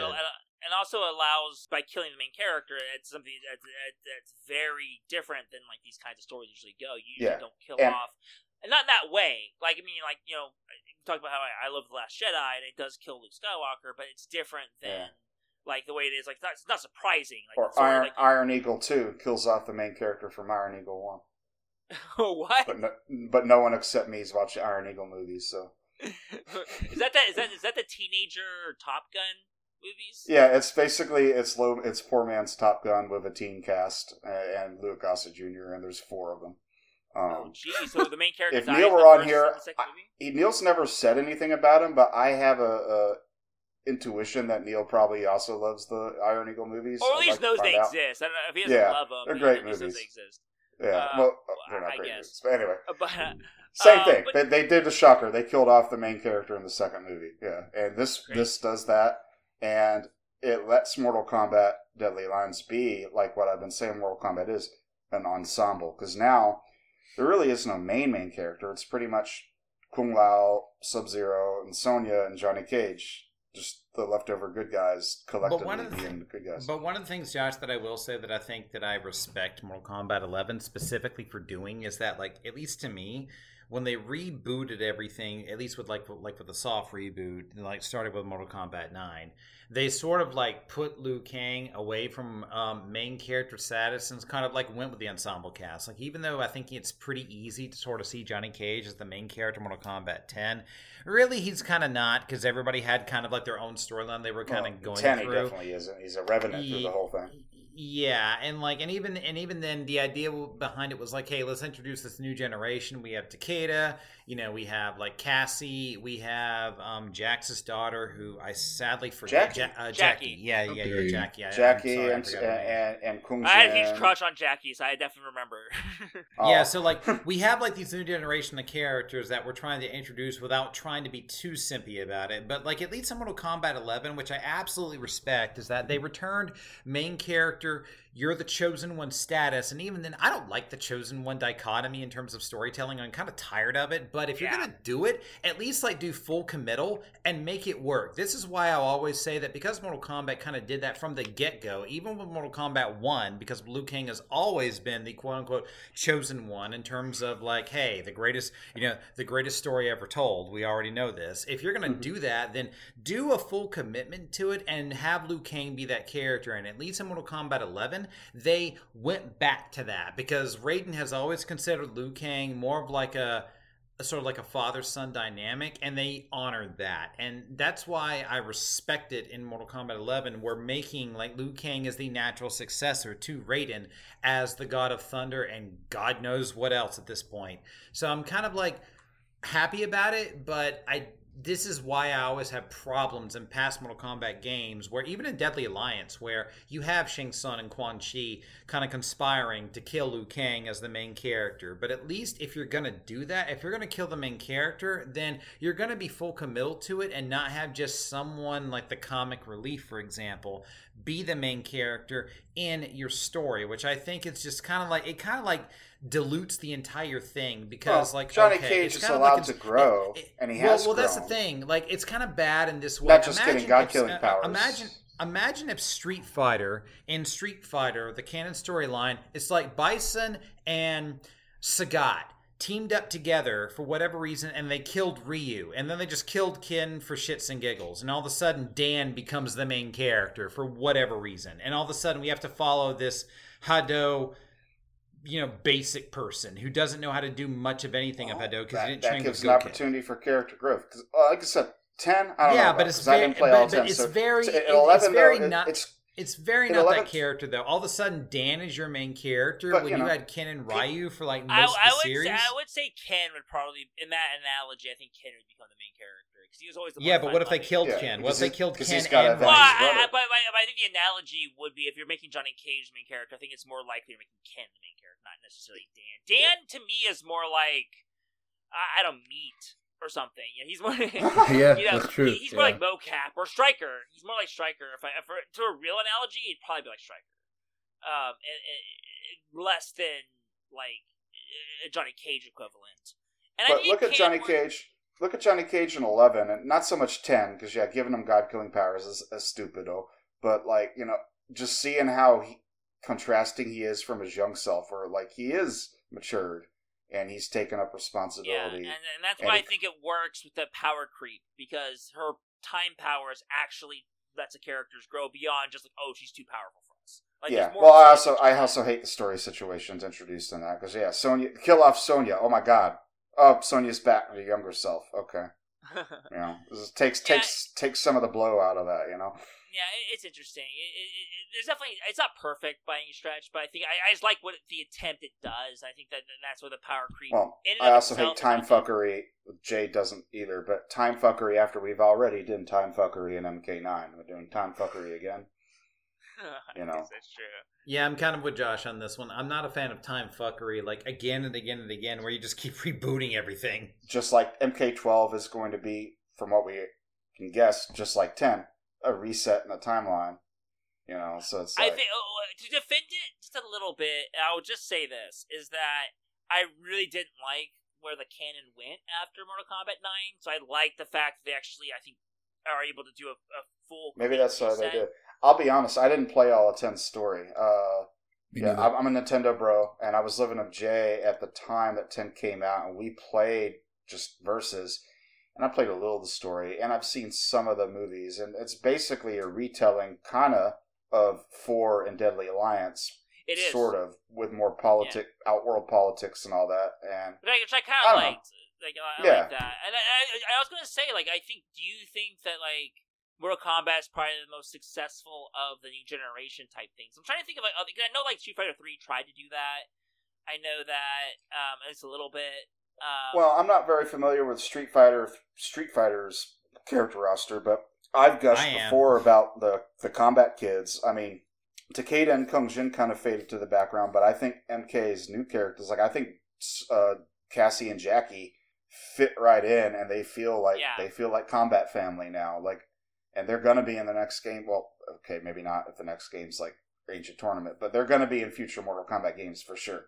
For sure, yeah. So it's like I think they're successfully doing that. If I had to pick one, though, I think that Kung Jin would be the one that like kind of like fades into the background. I think Takeda has a lot of. Yeah, I think Takeda has a lot of potential, but absolutely, like Cassie and Jackie, absolutely. Like those two, I think, have solidified themselves. The fact that you added layers to them, because Cassie is not just Johnny Cage's daughter. I mean, like, and Sonya's daughter. Like, if you wanted to say that, then I guess you could. But what identifies Cassie more so is that she has a little bit of her mom's and her dad's personality, and the fact that she's sort of like part of the special forces, and she has her own. She's a goddamn millennial. Yeah, and she's a goddamn millennial. So she has that Starbucks cup in her earbuds that'll think that will carry her into future games, and Jackie to a degree too, because Jackie has a bit more of a character too, being Jax's daughter. But they've kind of changed Jax's character along with her inclusion, because Jax is sort of like, hey, I'm OG military, I smoke cigars, and I like do things. Yeah, having the cigar thing being his trait is kind of weird too. I think they just wanted to turn him into a trope a little bit. Yeah, and Takeda being like more related to Scorpion, I think, can have something to do with anything. Kung Jin is, I can't think of where they can go with that character, though. Unfortunately, off the top of my head. Was he like... He's Kung Lao's cousin, right? Right, Jay? You seen Kung Jin? Yeah. Yes. I don't remember who Kung Jin was. Because you like Kung Jin. We were arguing about that. And here's the thing. This is my point. You know who Cassie is. You know who Jackie is. You know who Takeda is. But Takeda isn't Scorpion's son either. All the people have dynamic. to do a double take about who Kung Jin is, and that should tell you something right there. Takeda is Kenshi's son. Yeah, he's Kenshi's kid. Yeah. Exactly. And he's trained by Scorpion, which I think is cool. Exactly. Exactly. See, you have memories of these three characters, but I already knew Kung Jin. I already knew he's like Kung Lao's cousin. He's a relative, yeah. Yeah. But but I would say go back to the first 4 games. Yeah, we're getting ahead of ourselves. What do you guys think had the best story? I'm gonna go with you 3 because it's just the biggest, baddest, expandingest, epic. It's not even a tournament; it's war, and it lets a lot of opportunities for exploration of this character or that character's story, and it has a lot of cool visual flair to it. Yeah, 3, totally. Yeah. Okay, what as far as like as the question is, which lore is our favorite out of the original 4 games? It's the story. It's the story. I mean, because the collective story story, can also I guess. mean different things potentially. Like, is it the characters? Is this? I mean, literally just the story. Yeah. So if I had to pick one, I think my favorite in terms, and this is just more long-term in terms of character development that is still stuck around, I actually think 1 is probably where I'm going to go. And the reason why I say that is that it sort of drops these hints for future relevance for these characters that is still stuck around in like basically today. Like, okay, Johnny Cage is he wins the tournament and he decides to film another movie. They've already kind of stuck him in this realm, and I feel like that's his best realm. He's just a Hollywood star that happens to be good at martial arts, and he just does things. But I also love the fact that if you go by Mortal Kombat 1's ending, Raiden is just this god who wins the tournament, has the Elder Gods basically participate in the tournament, and then Earth gets destroyed and you have a nice day, to quote like Tobias and his sense of humor. And I kind of feel like that carries over because basically it says that Raiden, you try, but you suck and you fail, and you're just not a good person, like no matter what you do. And I kind of love that about Raiden's character. He's a god who's flawed, and I love the idea of flawed gods because... Yeah, I love blunder gods because God as a concept to me, you should be flawed because F you. But the thing is though, is that I like the idea of Liu Kang being main character status. That makes sense. And then I like how Kano is always like the worst of all worlds, where like he wins and everybody is just worse off for it. Like he didn't take over the world or anything. Just everything is misery because Kano wins. And not in his MK3 ending. Huh? Not in his MK3 ending. His MK3 that's why I like his Mortal Kombat 1 ending, Josh, because I think his Mortal Kombat 1 ending is the best in my opinion. Yeah. I like the idea that he wins and everything just turns to absolute shite because like he wins because he's just this freaking gang thuggery guy. So of course like he doesn't know how to rule multiple dimensions, but he still wins anyway. I think that's just at least honest. So I'm going to go with MK1 as my favorite sort of like lore ending. And even then, if we go into like Mortal Kombat 2, I think Reptile's ending in Mortal Kombat 2 is the best ever because he literally says like, hey, you're enslaving my race. I'm going to fight you to basically prevent my race from becoming like enslaved. And I'm like, yeah, that's very easy to get behind because Reptile's like, I'm fighting to free my race from slavery. Yes. Like, this is why I like Reptile. Reptile is all about saving his people. I can absolutely respect that. That's why I've always liked that character. I also like his ending things, too, for MK2. He's in the forest somewhere, and he takes off his mask, and he's got that cool, googly-looking dinosaur head. And yeah, it's a T-Rex head. It's like, it's so cheesy. I love how cheesy it is. It's literally like a Halloween mask. It's like someone wore one of those raptor heads or something. Yeah. What about you, Seem? Who do you think is the favorite out of the 4? Story-wise, I probably may also go 3 just because of how much it sets up and how much is going on as compared to the first 2 games. Between the worlds merging and all that stuff. I think like half of 3's endings say, hey, we're going to be back in Mortal Kombat 4. Like half of 3's endings say that. Like half the people there like, we're going to be back in Mortal Kombat 4. And they always call it a tournament too. They'll be back in the next tournament. Well, it hasn't been a tournament since 2, but okay. But I do think 4's story is interesting in the way that like Shinnok and Quan Chi and all that stuff gets set up for like Deadly Alliance and all that. Yeah. I don't know. So, I don't know. It's between 3. I think 3. 3 is the one for me. Okay. Even though I love 2, but I was gonna say I was gonna immediately go to 3, but I will say that the argument for 1 is pretty strong. I think one thing I'm gonna say 3 because 3 is the one I grew up with. 3 is I like the visual style of it. I do like besides Striker does give a pretty big negative, but. It's the one that gave Jax arms. It's the one, there's a lot of cool stuff, and then the robots are there and stuff. But one thing I will say, I think there is a simplicity to the first game story that I think is pretty cool. I think there is an elemental element to the first game story, not to sound too pretentious, but like, it's a very elemental story. It's a very much like, it's a smaller cast of characters. It's a very clear stakes. I feel like the stakes of MK3 are pretty clear too. Kill Shao Kahn, but I think there is a little more. It's much more straightforward in the first game. I think there's something kind of cool about that.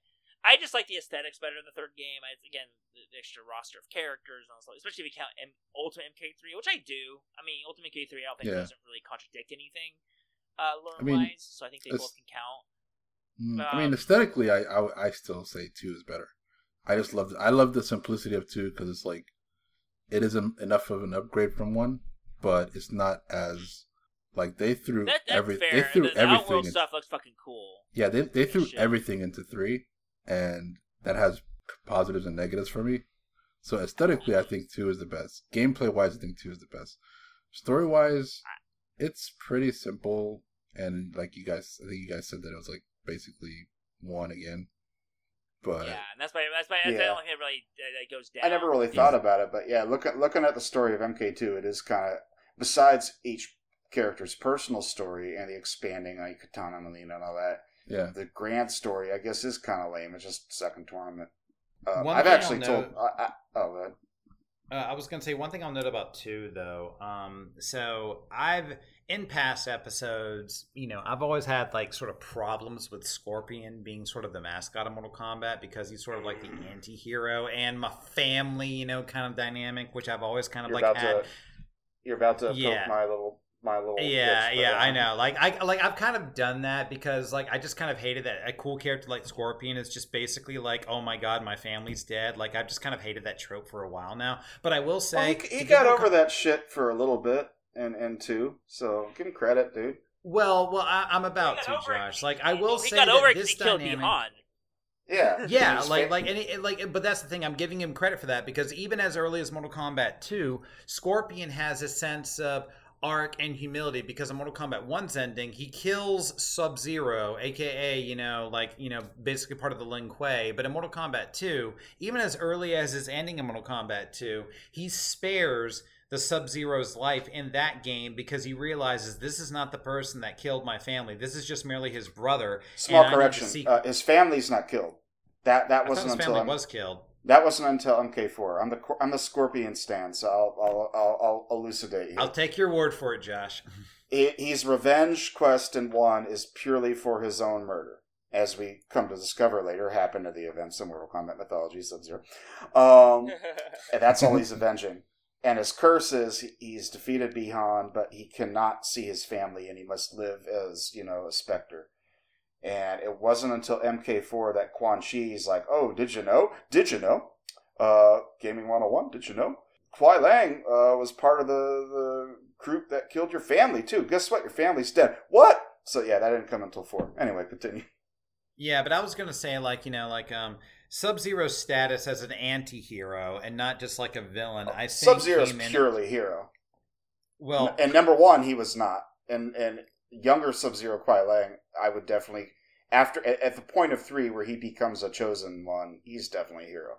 Yeah, I think he's more of a hero now, but at least going back to Mortal Kombat 2, he definitely sort of antipathized, which is not a word, but I'm trying here, as a anti-hero in Mortal Kombat 2, and I feel like he solidified himself in that realm, and the fact that they did it that early makes me think okay, you created a character that evolved into something that you didn't expect, so you kind of retconned him to be this anti-hero as opposed to the villain, and then of course he became the mascot, and of course I've always had problems with Scorpion being the mascot. You're talking about Scorpion or Sub-Zero? Okay, Scorpion. I'm talking about Scorpion specifically, because Sub-Zero I always thought was cool, but he's not Scorpion. That's not a contest. Scorpion's is going to be the cool boy at the kids' recess session every single time. It doesn't matter how you strike it. That's why he's on all the covers. To be fair, it's the 90s. This is a very edgelordy franchise. Yeah. I love it. People like their rage characters. But to be honest, we have to be self-aware. If Mortal Kombat was a Marvel property, Venom would be the main character. Let's just... Yes. But before Scorpion became a nuanced character, all of his vocal communication is screaming. Yeah. So. Also, probably Ghost Rider would be the main character if we're gonna compare Scorpion to a Marvel character. Probably Ghost Rider. Yeah, and like I agree mean, with this. literally an inspiration for Scorpion. Yeah, so yeah. And this is why, like, I've always had problems with Scorpion, because I've always thought that, like, why isn't Liu Kang on all your covers? But apparently Scorpion is the edgelord. He's got a skull. The real answer he breathes is fire. He's from hell. He's Ed Boon's favorite character. That's it. But also, like, at least he's not racist, though, because at least he's Japanese, and so at least I think that's good. Yeah, well, that became a thing, too. I don't think they explicitly said what his nationality was, just that he was part of... I think they did in the first game, didn't they? It wasn't like a Chinese-Japanese thing? Well, his backstory is, the Lin Kuei are a Chinese ninja. Ninja has its roots in Japan, but there is, a lot of historical, which they pulled, from, of a offshoot group broken off from Japanese ninja clans formed in China, and that's what Sub-Zero is based off of. And the idea is Scorpion is a former member of this Chinese ninja group, which is why he wears the yellow, because the Shirai Ryu, which was not a term yet in MK1, Lin Kuei was, however, wears yellow to mock the Lin Kuei. Oh, yeah, I heard about that, yeah. I guess that they didn't think about whether Scorpion was Chinese ninja or if he was from Japan. The Lin Kuei, they developed to be, they don't discriminate against who joins them. Fucking Smoke's like Norwegian or some shit. They steal kids and train them like from Polish the beginning. Or something, yeah. So I don't know if they had an idea from the outset that Scorpion was Japanese, but he did eventually. I think it took till probably the PS2 era games for him to get the name Hanzo Hasashi and be Japanese. Okay, that makes but sense. he was also, played by, I guess you could say it's progressive, but he was played by a white guy. You are right. It wasn't like Chris Daniel Pacino, who played Johnny Cage, played him in the first 3 games. And then, in the movie, all the ninjas, Chris Casamassa plays Scorpion, Keith Cook, well, Reptile is a lizard anyway. Who's it? Some French It was a name. French guy, yeah. The highest ranking martial artist in the movie, by the way, played Sub-Zero. And then Keith Cook became Kuai Lang in Annihilation, so yeah. It wasn't until fucking 2021. Say what you want about that movie, but at least we got a Asian ninjas. That's true. And Raiden, That too. is very true. And Raiden, yeah. Yeah. Again, going back to the lore and stuff like that, going back to like the positives of 2020, it's probably one of the few things that's actually really positive with that movie is like the diversity. Oh, I think everyone agrees. Like Scorpion and Sub-Zero, just make the whole movie just them because they're the best part in the opening for sure. Yeah, and so like that's cool. I mean, for sure. But that's like one of the few things. And of course, blood. But like blood, yeah. That's it. But my complaint about it too is don't do CG blood. Do some fucking Tom Savini shit.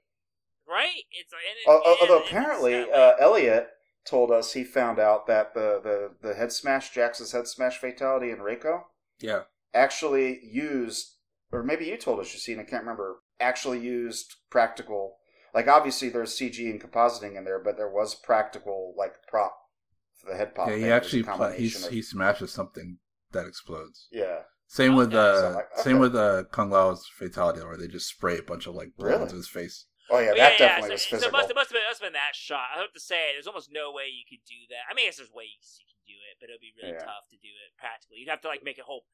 There was like, did you hear about that thing with the thing, the 2011 one? Yes, they were going to make it all practical, and then the studio was like, did. They literally did, and the studio was like, no, CG cells, do CG. CG over it, yeah. So they made it, and it was like, and they had a producer come over and be like, oh, wait, if you turn the camera here, it looks like shit. It's like, yeah, we're purposely designing the shot where you don't see that. And it's like, they just didn't get it. It's like, no. So fucking frustrating. Design the shots. It's like, but no, but yeah, so that's the one thing about, I do like about, because I like Scorpion. To be fair, so I'm actually, but because I get that, Scorpion. He's my main. Yeah, so I get that frustration though. Because I kind of understand where you're coming from because, I think there's a lot of problem. Like you talk about Venom, and you talk about these kind of anti-heroes. Like Boba Fett's another example of this, of kind of like recuperating the characters. I feel like Scorpion's one of the better versions of that, but I do see and I think also the franchise has a lot to do with it, right?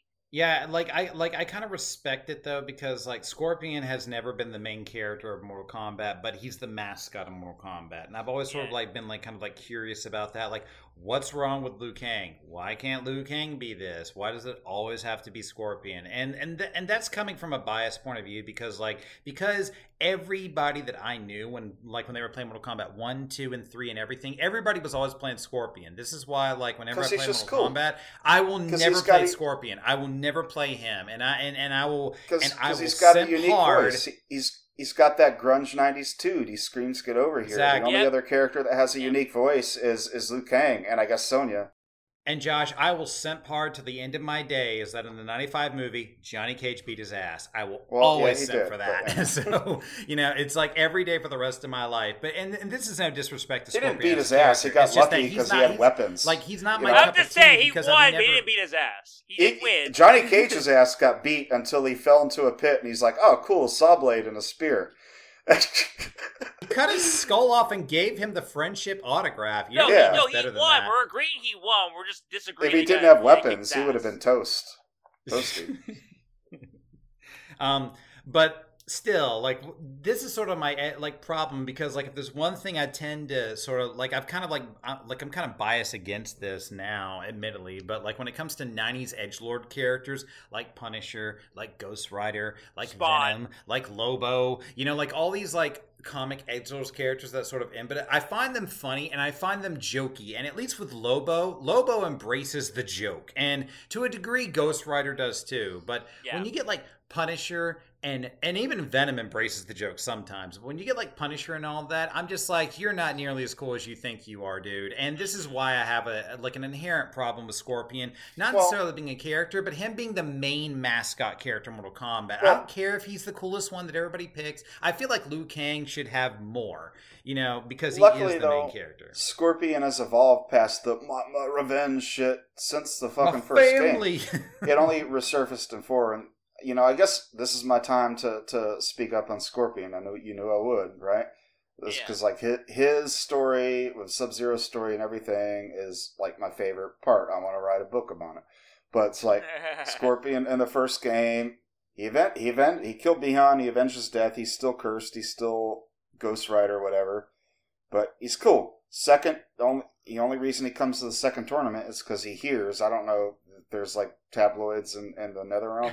He goes it's D&D. You went to a tavern. Yeah. Of course, that would all be retcon to that Quan Chi was there from the start manipulating Scorpion. He's even the one that created Scorpion, apparently. That wasn't present in the first 3 games. But the only reason it came back is because he heard Sub-Zero's back. And he's like, the fuck? It's kind of like in the Mortal Kombat Rebirth, the Legacy concept. Where, they entice Scorpion to come in because Sub-Zero's back. And he's like, wait, I thought I killed that motherfucker. I kind of like that part, actually.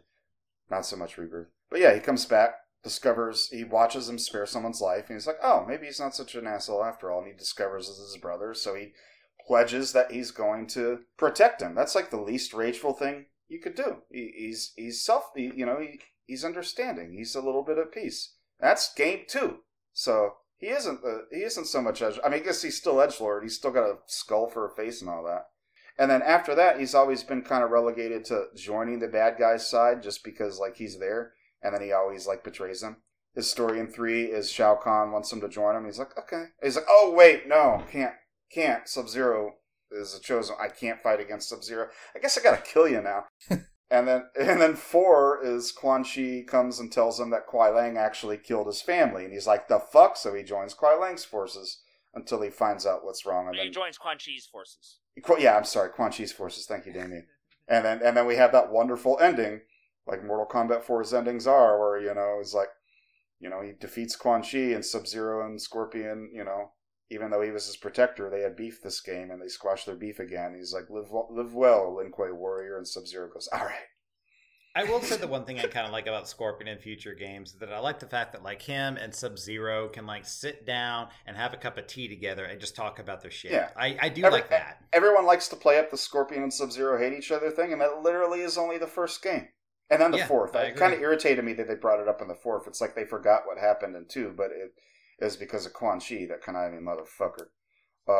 And Scorpion goes to some great places in the next few games, Jay. It's I don't even want, we haven't covered those games yet, but he goes to some great places. Let me tell you. What's kind of funny about Scorpion too. He's like the perennial loser too. As cool as he is, yeah, like because he does lose big time in Deception. And the grand stories, pretty much the only one he really wins in is MK1, I think, right? Like essentially, I mean, wins, but he still can't see his family, and he has to live a cursed life. But usually, like, I mean, any big thing happens. Yeah, there's a whole big thing going on in Deception, for instance, where he's like a total like jobber, and it's but he and I think that's the best way to put Scorpion. He's kind of a jobber. He's kind of like a cool jobber, where it's like you like him and he looks cool, but story wise, he kind of is inconsequential. I think it's kind of what. Going back to the 2021 version a little bit, I think trying to put that square peg in circle hole. Like, you try to make Scorpion the main character, which they are trying to do through Cole Young. Yeah, and that almost irritates me, even though I am a Scorpion stan. Like, making him almost like the de facto hero. I like an anti-hero. I like a guy who's an ass. Just remember, he's an assassin. He's not a good, honorable person. That's why he went to hell. He's a fucking killer, you know? Yeah. So, like, I like the bad person that by consequences is good, or a bad person that might be seen as bad who's not really that bad. But Scorpion, now in like Scorpion's Revenge in 2021 is pretty much the hero, and I like it but don't like it at the same time. Yeah, it's a weird fit, and especially because the original drafts of the script, I read earlier drafts. I know about this. And he literally was. He only shows up at the end, and he's working. But he was a de facto Scorpion though, in terms of like his power, Cole Young's power. I don't think his name was Cole Young at that time. It was Cole Young got Scorpion's powers, and Scorpion, the real Scorpion, doesn't show up until literally the end. And he's like, it's his son. Yeah, it's like Cole Young is like his son. It's so stupid. I think it's Cole Turner in the script I read. I'm glad they changed it for the movie and actually put in Hanzo Hasashi, but you know. Yeah, but still, like in its own way, it's a fucking mess. But yeah, but that goes into the lore though. Again, because how things grew, right? Because like the certain characters, like this happens in everything. Like Boba Fett was like just a background person to get Han Solo in Empire Strikes Back, but then it becomes and everyone latches onto him because he's so cool. Exactly, and then or you look at like I can't get over the fact that he died. He fucking died in the Sarlacc pit. Boba Fett show doesn't have any. He died in a Three Stooges thing. Oh, where is he? But like, and they also brought up Venom earlier, right? And when Jay brought that up, and it's like because the issue is like he was originally just an anti-hero to or villain to Spider-Man, but he got so popular, looked so cool. That they like expanded him to a way where he can't handle the weight. Very few characters like they can handle the weight. Like they can look cool. They can be side characters, have their own little maybe mini adventures. But being like main characters, you're right, because you have to imbue them with certain attributes that maybe are antithetical to what made them interesting in the first place. Like that's kind of the whole Book of Boba Fett thing. And if you look at like, how these characters have evolved over time, and there's a lot of these, I think like Punisher is like the only one that has survived it. But like every time you get these edgelord like characters, they've often devolved into a joke of some type. Like Venom, and this is very much emphasized by basically both his movies, by the way, which I enjoy, but I still agree with this. Venom is a joke character. Lobo is a joke character. Because Lobo is basically a joke character. Didn't Deadpool start out as a straightforward, serious character? Yes, he did. And Deadpool devolved to the joke character of all that antithesis. This is why Deadpool is so evolved, popular. Maybe. Deadpool is the absolute antithesis of edgelord joke. Like that is what he is. That's why he's so popular. He's just ultra violence, but he's Bugs Bunny at the same time. Like that's the whole reason why he exists. And almost all these other characters that were created in the early 90s have devolved into that. And I have a fear that once you move along the timeline long enough, Scorpion is going to devolve into a joke character. And I feel like Damien just said, like, Scorpion's handled a little bit better. And he's kind of gotten past all that shit. He's like, now he's at peace. Him and Sub-Zero, current canon, him and Sub-Zero are besties, and Scorpion's very calm. Yeah, about to say, like, I think there's like three paths these kind of characters can go. I mean, 4 if you count obscurity and just not ever existing again. But like, I think one is like you said, they become joke characters. They become unself-aware, and they become, it's hard to take seriously. They become camp, a version of camp. Or they become jokes, they become self-aware, which is like Lobo or Deadpool and things like that. They become self-aware of their, edgelordiness, and they use that as a joke, they use that as a way to expand upon it. But the last one is, I think, what Scorpion falls into, and I think Boba Fett unsuccessfully fell into, because other characters are more successful at it than others, is becoming sympathetic. Is where they kind of like take away the edgelordiness because they become more sincere.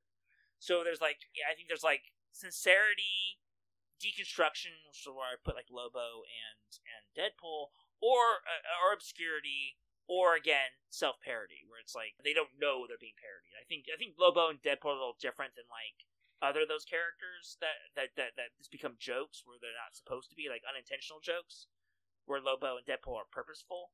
But like I think Scorpion is one of the successful versions of the ones that become sympathetic, where they gain sincerity and they become a character, like maybe not 3-dimensional characters. I like to think he's pretty 3-dimensional, but like, you know, at the very least, like 2-dimensional characters. They get away from the 1-dimensional, like, oh, I'm angry and bad and cool.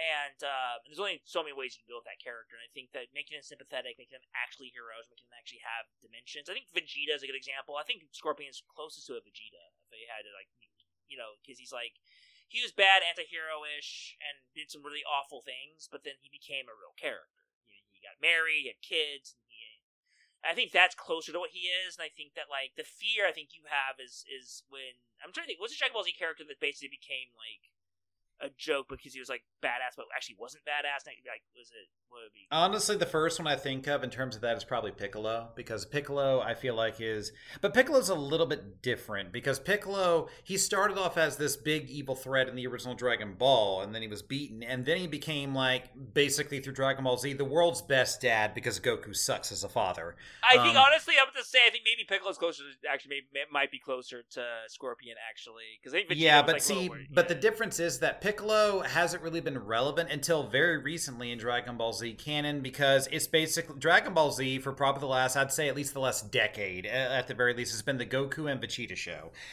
Piccolo's has been nowhere near the power level to even compete, and Dragon Ball Super sort of emphasizes this. But I worry about Scorpion kind of falling into that category. I think he can overcome it, but there has to be some interesting pivots in his character to do it, because you can only rely on, oh my god, my family died, for so terribly long. But what me and Josh are saying is that that's been a part of his character for a very long time, like for the last 3 games. But he needs to move above that. Like, you can only emphasize that for so long, because how many other characters in Mortal Kombat have a family tragedy as their main motivation for being? And pretty much I can think of none. What we're saying is, like, he's moved past it, because he was like training Takeda, and he's like friends with Sub-Zero. Like, for the last 3 games, that's not been his thing. Yeah, but, like, what is his motivation after that? Cool, he's friends with Sub-Zero, everything with his family is squashed, he's moved on. What is his motivation now he's been killed, so... like, he's still undead. So basically, like, I feel like Scorpion is at this pivotal point to where he could have the potential to evolve past edgelord joke status. And I kind of want him to do that. But he already has. I think he already has. But see, Mortal Kombat 11 didn't solidify it. It hinted at it, but not perfectly solidified it. They had T in 10. And he was angry in 10 because he fucked up everybody's day by, killing Quan Chi early and all that, yada, yada, yada. Yeah, but see, that's the thing, Josh. I think he hinted at it in 11, but he did not solidify it in 10. I need more than that. At least they solidified it in 11. You never hear him raise his voice in 11. He's always very calm. He's cool. Him and Sub-Zero go on adventures together. Peace in 11. Yeah, I think he's and then he gets killed. So, and even his older self or younger self, Scorpion proper, gets to chill out when he sees the Shiaryu Fire Garden, and he's like, "Oh, cool," and so he even got a chill out. Yeah, that was a cool scene actually, where like the young, it's like young Scorpion has to like convince them. It's like, oh shit, like the story. I don't know, it's cool. I mean, I get the frustrations though. Like I totally do about like I think Scorpion. My personal opinion, I think he kind of overcomes it, but I think that is a bad trend in nerddom generally though. I think it is a legitimate thing. I think that's where most of my frustration tends to come from, because Scorpion sort of started out as that. At least we can say, and we said this in an early episode, how Liu Kang unequivocally started off as a Bruce Lee clone, and he has evolved enough past that to be his own character, and my thing for the greater good, and that's a really good thing. But I feel like Scorpion has kind of held on to this edgelord status until very recently, and I feel like he's at a turning point. I'll give credit where it's due. It's just that he hasn't at least to me, not solidified that status yet, because I feel like he's in this weird realm where he could go in a bunch of different directions and they haven't quite picked where he's going to go yet, and it could easily pick the wrong direction. And I think you might be right, where my worry is. Since he is dead and his younger self has taken over the mantle, and it probably is a moot point because they're going to start over the timeline again. So it might just be more angry Scorpion if he comes back. Yeah, we'll see. I can see that being a fear. But that's why I have that fear. And so I'm thinking of like other characters like that are important. I think that I would say like Johnny Cage. We've talked about Johnny Cage. We've talked about Scorpion. I think those two have the biggest arcs. I think we talked about Liu Kang a lot. What are some other characters? I think before we maybe start wrapping up, like what are the characters I think we want to talk about that are I think really. I talked about Reptile. I talked about Cabal. But like, what are the characters I think that stand out in the first four? Because to be fair, I think those are some of the classic characters, with a K.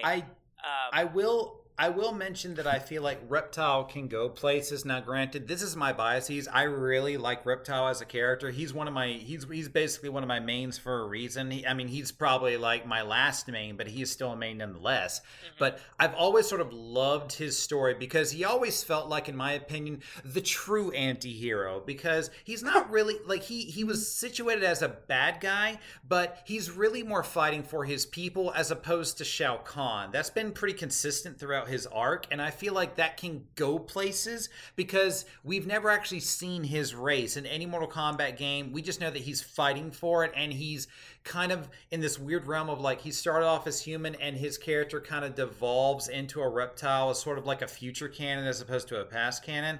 And I feel like there's enough interesting things there to where this character has more potential for growth. So I want more of him, if I had to be perfectly honest, because I feel like he has more potential to grow as a character as sort of like an original OG.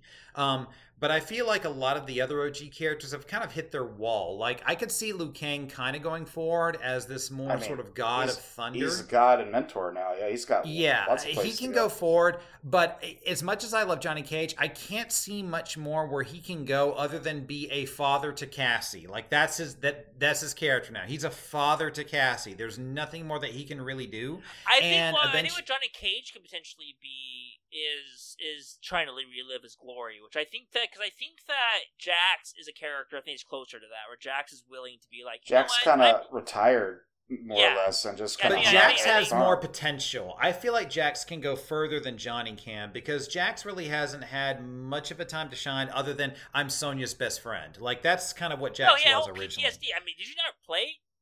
Yeah, he did have a little PTSD in 11. Yeah, he's sitting and he just drinks beer in the easy chair. He did have that, admittedly. Yeah, he did, and that was taken advantage of. Actually, and I like what they did to Jax, having him tempted by Kronika to join hers, and he literally does and gets a badass costume. And I like the fact that like it never takes his sympathy away. You totally get like he's not for you understand why. Yeah, and I think that like. But I think when you're talking about, like, there's nowhere for him to go, I think Jax is close, not in a bad way, but he can still be a fighter because he's still protecting his daughters. I mean, but on a story level, on a character level, I think that he can be, like, I see him as somebody who's willing to be like, you know what, I can just, like, chill and stand back.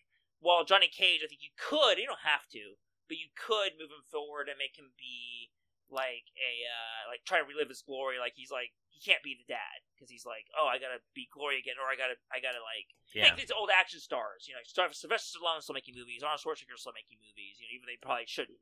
You know, he does an Expendables like type thing, like he tries to join forces of. So it's like you can definitely see there's ways you can go. I mean, you don't have to. And also, again, like it's kind of a mute point, like Josh talked about, where it's like Mortal Kombat 12 is going to be, by almost necessity, be a new timeline. So like all this character development that happened in 11. It has to end at like whatever it ended. And once again, that's why I hate the time fuckery thing because it just renders everything moot. That is kind of annoying. But, I did love that Katana beat. Except for Liu Kang being a god, that's cool. But when it comes to other characters, I'm trying to think like that. I mean, I would say that Katana would be one for me because like I was interested by her in the beginning because I like my anti-heroes.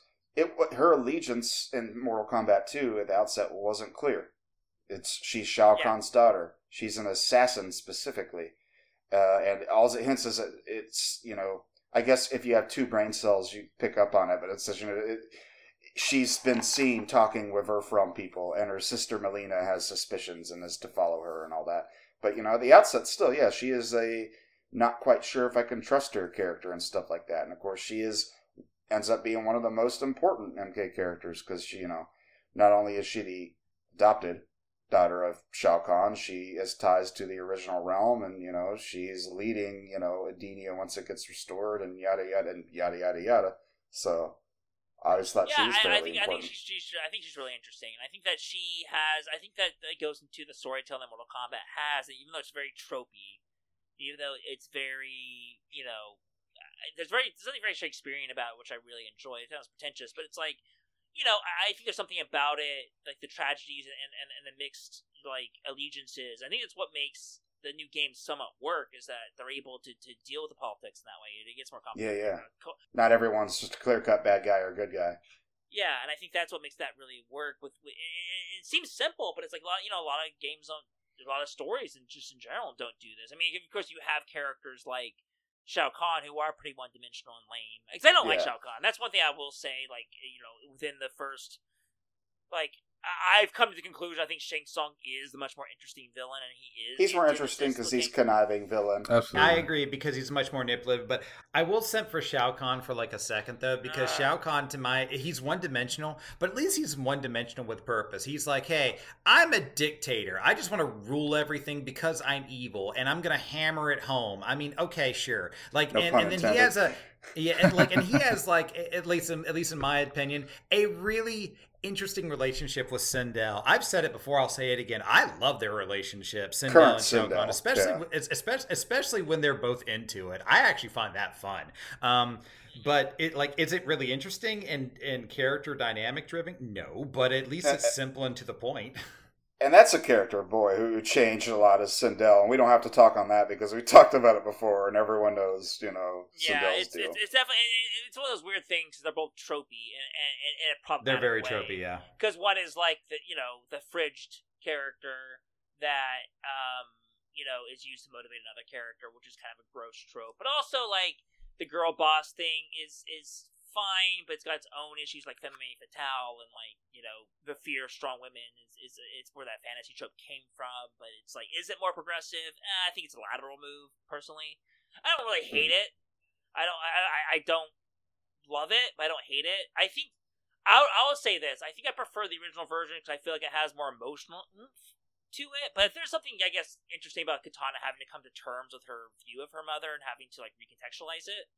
So that could be interesting. I don't think they really capitalized on that, but I think on a theoretical level, on paper, that could be okay. I just think when it comes to progressiveness, I think it is a lateral move at best. I don't think it necessarily makes it more progressive than the trope, because the trope was still bad, but I think it had more purpose than maybe the other one. I think it was like maybe overcorrecting, but I don't know. I think she's fun, and she's definitely fun in the MK11 like intros for sure. Yeah, everyone loves her in MK11 for sure. Yeah, I'm kind of with that because I love the idea. I actually think that's one of the better sort of reverts of her, because like, oh, Kitana's mother, she was enslaved by Shao Kahn, but she's actually a good person. I love the idea that like, no, she was just she basically Shao Kahn wooed her with power, and she's like, yeah, I'm into it. I'm just gonna become King yeah. Jared I think that's way sucks. more interesting for Kitana's character, because Kitana has to reconcile with the fact that, hey, my mom is just an evil person. Okay, and I have to deal with that. I think that's way more interesting rather than like, Mom, I have to save you from this evil person. Like that is a tropey thing that's been done many times before. I like the character dynamic where like, hey, now we don't have like just Shao Kahn as the big bad. We now have like Queen Sindel, who is also the big bad, and they're into each other. They consent. They're just like, yeah, we want all the power. We're just going to like be evil and we're going to have fun doing it. And I feel like there needs to be more characters about that. I like the idea of characters who are evil and they enjoy it and they don't have a tragic backstory to it. Like, no, we're just evil because we want to be, because it's more fun. I can respect the simplicity of that. I guess there's some truth to that. I mean, I guess at a certain point, especially now, there's been less of it in media. But like, I do though, Saturday morning cartoon level sometimes. What do you think, Yassine? What's your opinion on that? On Sindel, and which version do you prefer? I will say it was cartoonishly fun seeing them together in MK11 at least. Okay. It was it was ridiculous, but it was fun.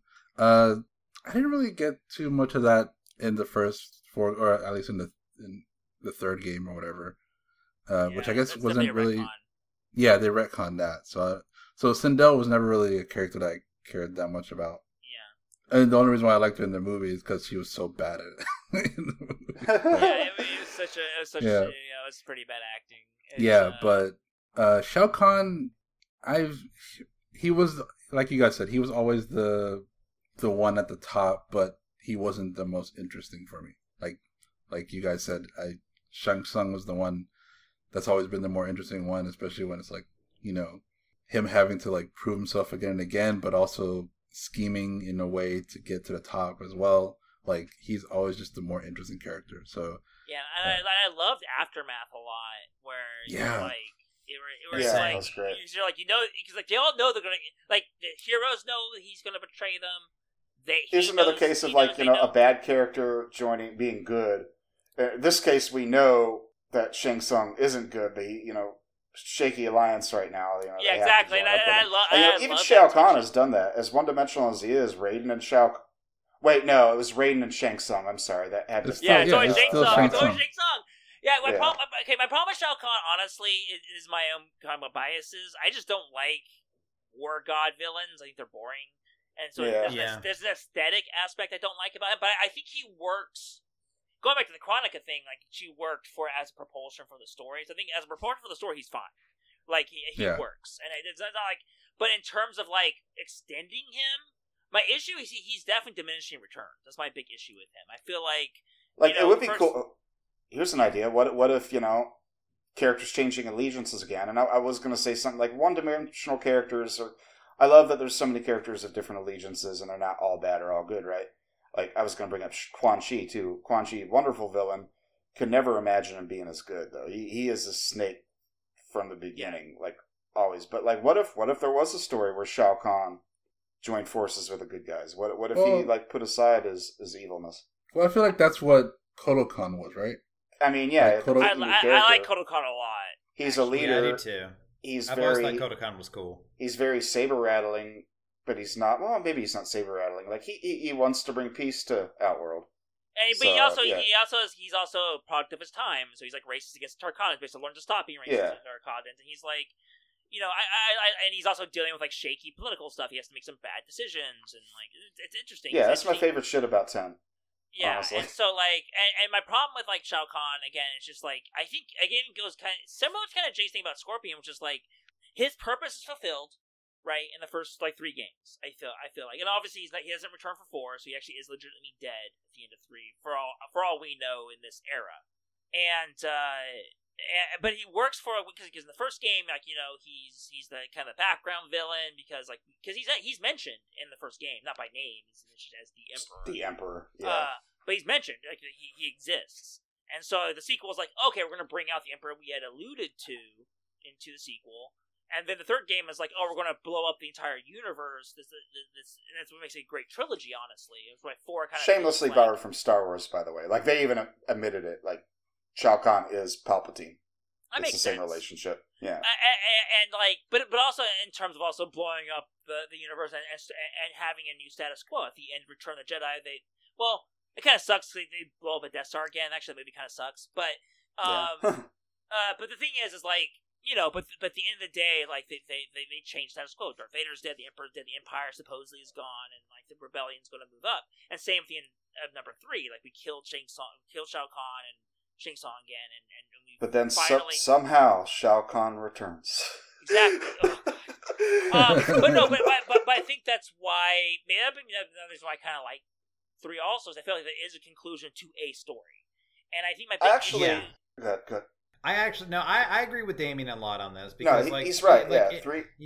Yeah, 3 is sort of like conclusion to a story. And Shao Kahn, I definitely agree with Damien on this too, because how I often talked about how Scorpion is sort of like this edgelord character. Shao Kahn kind of fits in this trope, but the difference being is that Shao Kahn was never meant to be an anti-hero. Shao Kahn's a villain, like through and through and through, and his goal is to blow up the ocean or crash the moon into the earth. Like that is his cartoonish level of villainy. Like there is no gray area. he is pure evil from beginning to end, and we know the stakes. We know that he's the bad. There's nothing else we need to know. Everything else after Shao Kahn's character is just him having fun being a bad guy. That's all we expect from him. And so if that's all we get, then I feel like you can make that a signature part of his character so he can still be relevant and fun if that's what you're going to do. Just make him fun and make him a villain and have him do cosmic villainy on a level that is just cartoonishly fun to do, and you're going to always succeed. Don't give me expectations like with Scorpion where he's a good guy, but he's kind of a bad guy. He's in this gray moral area where we don't know. It's just stop giving me guessing games. Just give me a character with expectations that I can see, that are simplistic, and then give me a fight of good versus evil, and then we're going to be good. That's why Shao Kahn, I feel like it's still relevant, too. I think my issue with Shao Kahn is just he's boring. I feel like you can have a complete evil villain, and again, maybe it's biases of that type of villain, or that type of evil. I think that that's why I think Shang Tsung works, because he is powerful and he is evil and he is cartoonish. He's cartoonish. And you know what? Shang Tsung's depiction in outside media has pretty much been consistent because that's his character from the outset. Whereas Shao Kahn, they have played with, because Shao Kahn in Annihilation was a lame daddy's boy. Actually, in Jeff Meek's portrayal of him in Conquest, we gotta admit, he is fucking scary as shit. He is not the big, beefy, I love being evil Shao Kahn. He is the paranoid, he will torture you, and he is frightening in there, and it almost makes him interesting because he's got a little bit of human side to him too. He's which paranoid sort of about leads betrayal. To the idea. It sort of leads to the idea, Josh, that if we're going to have an allegory to more relatable media that has been exist, Shao Kahn is Megatron and Shang Tsung is Starscream. Yeah, for sure. Totally. Oh, that's definitely I guarantee you, in the history of the world, someone's made that comparison, no doubt. Yeah, absolutely. Pretty sure. Yeah, but it makes sense. But I think my big issue, again, going back to the Shao Kahn thing, is I just think I don't have a problem one-dimensional evil, and being fun. I just don't think he's fun. That's probably my biggest argument against Shao Kahn. I just don't think he's that fun. I think he is. I can agree with that. Dumb and I don't know. Maybe I don't agree with that. He is fun because he's fun to look at and laugh at. Yeah, I actually do happen to think he's fun, even though I can understand why people would not find him. Maybe he's fun now because his MK11. His MK11 appearance almost borders on parody, and maybe that's why he is fun now. I like him in Mortal Kombat 11 because he's not the main villain. And he's sort of a joke, and all the Trump elements are fun. Make Outworld great again. That's honestly no joke. I think that's honestly, if Shao Kahn's going to continue Mortal Kombat, that's the realm I want him to be in. It's that he's another combatant. He's in the story, but have him as the big bad. He's too Kronika has she's pure evil. He thinks also, he's a big bad. Yeah, I like that. Kind of undercutting that, and I think that with Kronika, she is interesting. There's interesting stuff about her motivations and she's not really gray area in terms of morality.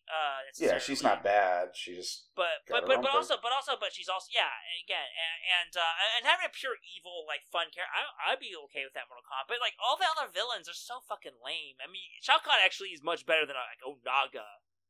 I fucking care about Onaga. But then again, I haven't played all the way to Deception, so I don't know Onaga's or Shinnok. thing, Shinnok is so fucking boring. Oh my god! Yeah, I agree with that too. Compared to the other ones, compared to Shao Kahn, as much as I don't like Shao Kahn, Shinnok is just at least Quan Chi's pretty good. I guess people might all agree.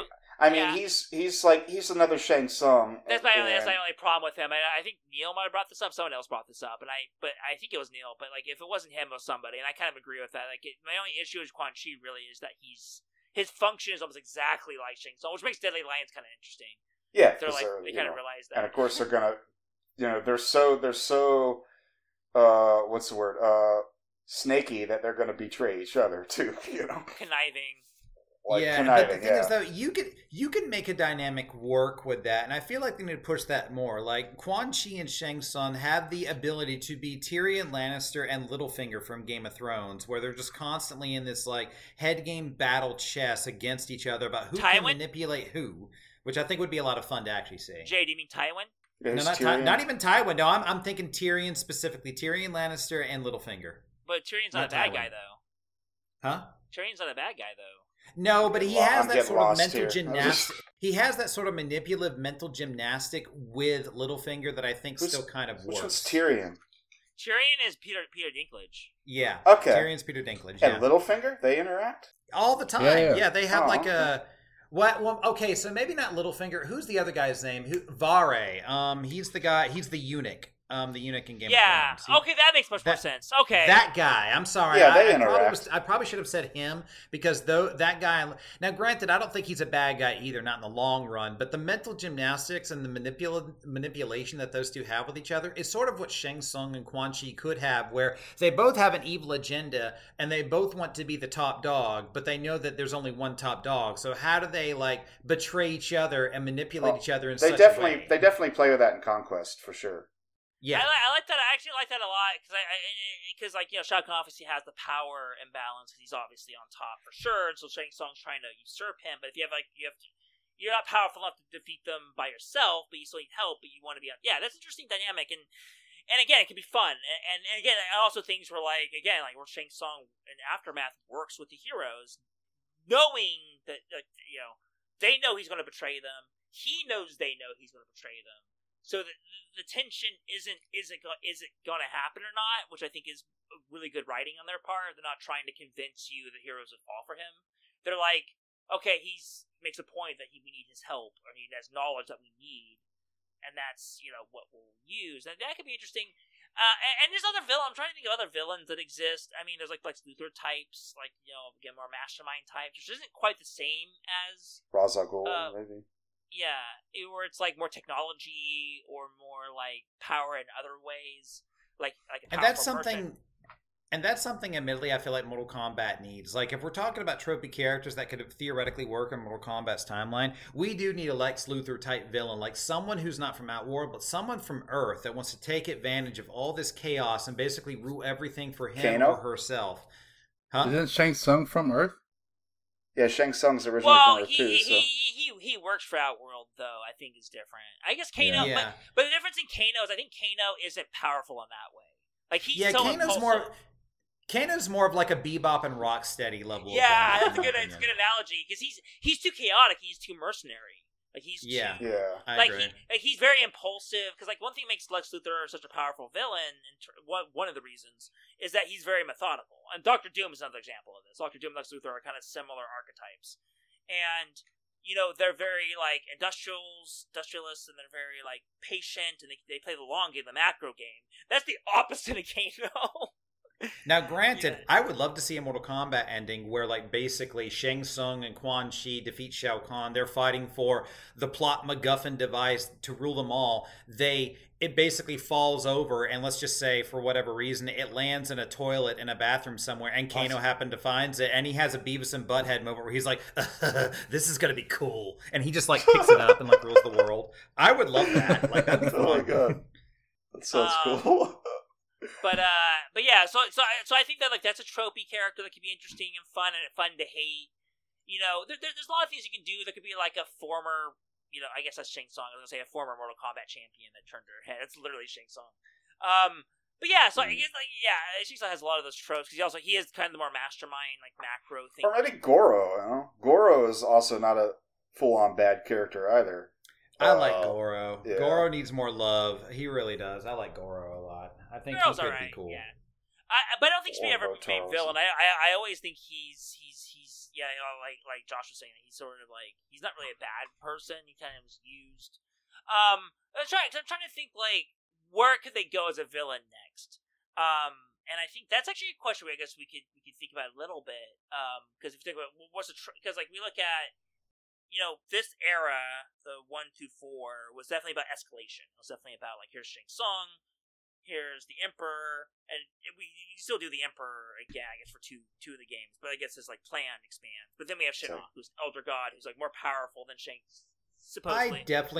I definitely feel like if you're going to do a new villain, it has to be someone from Earthrealm. It has to be a Lex Luthor type who's not powerful now, but because of just all the chaos of the realms, this person inserts him or herself into the scenario where they slowly take or get support, like support from Shao Kahn. They get support from Chronica. They get support from Shinnok. They sort of are smart enough and manipulative enough to pull all the strings to gain more power, and then it becomes hey, Outworld and Edenia or whatever it is, and the Netherrealm and all that, they're just all incompetent. I being a Lex Luthor type takes it over. Would you say an Edenian villain could work too? I could say, for instance, that would work. I think an Edenian villain could absolutely work. Rain fall into I think that? that'd be interesting. Is it Rain kind of not entirely heroic, and he wanted to become his own ruler? And stuff like that? I meant more the Lex Luthor type. A Lex Luthor type. It's kind of feel where it needs to go. Someone who is just very behind the scenes, gaining power, and maybe they're not an actual fighter in the game, but you fight them in the end. She's an Edenian, and she betrays everybody because turns out she's sided with Shinnok and 4. We don't really know why. Maybe she's got her own aspirations. No, we know why. I think she power. has I think her parents are held ransom or something, or Oh, was that it? Fuck. Yeah, something like that. She has somewhat of a sympathetic reason, but it was not enough to justify what she did. Oh, she seemed really enjoying, pulling the rug from under Liu Kang. But she probably had no love for Earthrealmers, I guess. But yeah, I agree. I guess way to go. I was even thinking in my head, right now we have the Special Forces, and this actually was introduced in our era, or the era we're talking about, which is Mortal Kombat 3, which is the Special Forces gain technological powers. From the Outer World Investigation Agency. Yeah, so they're able to travel the dimensions. In fact, actually, the intro comic book for MK4 had that as a plot point, where she had a portable teleporter. We talk about that too. Yeah, they literally use nuclear power to make a portal to an Outworld. So I think that if you can have a Special Forces villain as somebody who's very anti-military industrial complex, that'd be really good for a lefty like me. But if not, I think a Edenian industrialist could be good too. But I like the idea of a human villain, because we don't really have that, because like you said, Shang Tsung kind of counts, but he is working for Outworld, so it is a little bit different. And Kano's too incompetent to really be a tier 1 villain. Kano is more like a joke villain, and he also likes that realm. As far as I understand, he likes being at that level. Sector, as we know, Cyrax and Sector get their humanity back. Cyrax ends up getting his humanity back thanks to Special Forces in MK4/Gold, and we'll come to learn in Deadly Alliance actually works for Special Forces, where Sector, and as we see in 11, I guess he gets sort of his memories back, but he was always a loyalist to Lin Kuei. He's fuck Lin Kuei. He likes staying a robot. He likes being a robot. But what if he got, just like Cyrax, got his humanity back, and maybe we get to see his face? And what if he's an asshole still, and he becomes... Because we all know Sector's been about gathering power. That could be true. Stories for the NetherRealm games and the PS2 games. Well, what I was thinking, and I think it's actually kind of a fun character to use, because what I was thinking is, if you have Liu Kang maybe gave special treatment to Earthrealm, because he's from Earthrealm, maybe... I always thought a cool idea would be that Earthrealm becomes the bad guys. We're the invaders. And Liu Kang's trying to stop that. He obviously doesn't want that to happen, but he can't change free will. The whole thing, it seems with the time stuff, is he's not changing free will, he's changing events. And so maybe the events funnels Earthrealm into being conquerors, which he didn't anticipate. Yeah. And that would be interesting, and that's why Sector could become an industrialist. Maybe Lin Kuei doesn't quite happen the same way, or something like that. And maybe Special Forces is a little more dystopian. We kind of saw, Raiden was kind of a fascist in Mortal Kombat 11, where he's literally preemptively invading, NetherRealm. Where NetherRealm didn't do anything. He kind of was. So I kind of thought that made Raiden a bit more interesting. Where Raiden is not this benevolent god that you think he is, because of course they never are. So, and I kind of like that about Raiden's character. Of course Raiden is not nearly as good as you think he is. So it's like circumstances and stuff. Yeah. So I think that's interesting, and that could be definitely an interesting way to go. I think what's interesting talking about the era we're talking about, which is 1, 2, 3, and 4, is I think it can actually greatly inform. Oh shit! Is he coming after you guys? Is Stryker coming after you guys? every day. Oh shit. But no. So I think what's interesting is, we're talking about 1, 2, 3, and 4, but since the timeline's been shifted, like how much is that going to inform, right, the next game? Like how much are they going to bring back, like maybe unused ideas or recontextualized ideas or whatever. I think that's actually very interesting to think about. I think again, making Sector the industrial villain is kind of interesting because he kind of is the one that probably fits the most the characters that we know of from Earth.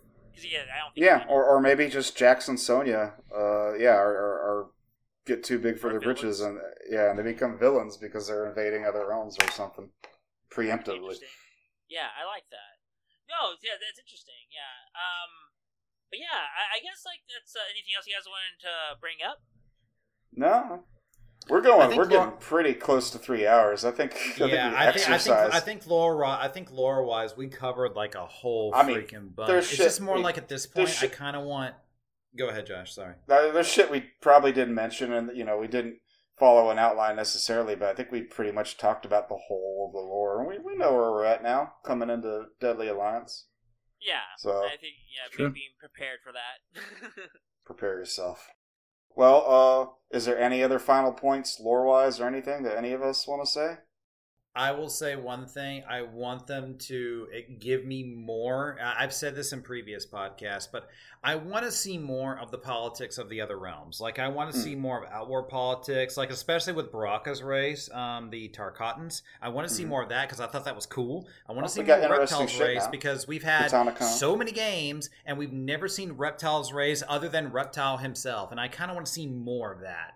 And Chameleons. And the Chameleons. Oh yeah, the Chameleons. And even Koda Khan, like I think Koda Khan is a cool character conceptually for what he's trying to do, and I kind of want them to expand on that. Like we know Outworld, we know Earthrealm, expand more into like Edenia, for example. That's what I kind of want because I feel like Mortal Kombat. Well, Edenia is Outworld, right? There's a lore thing too. I thought it was an entirely separate realm at this point.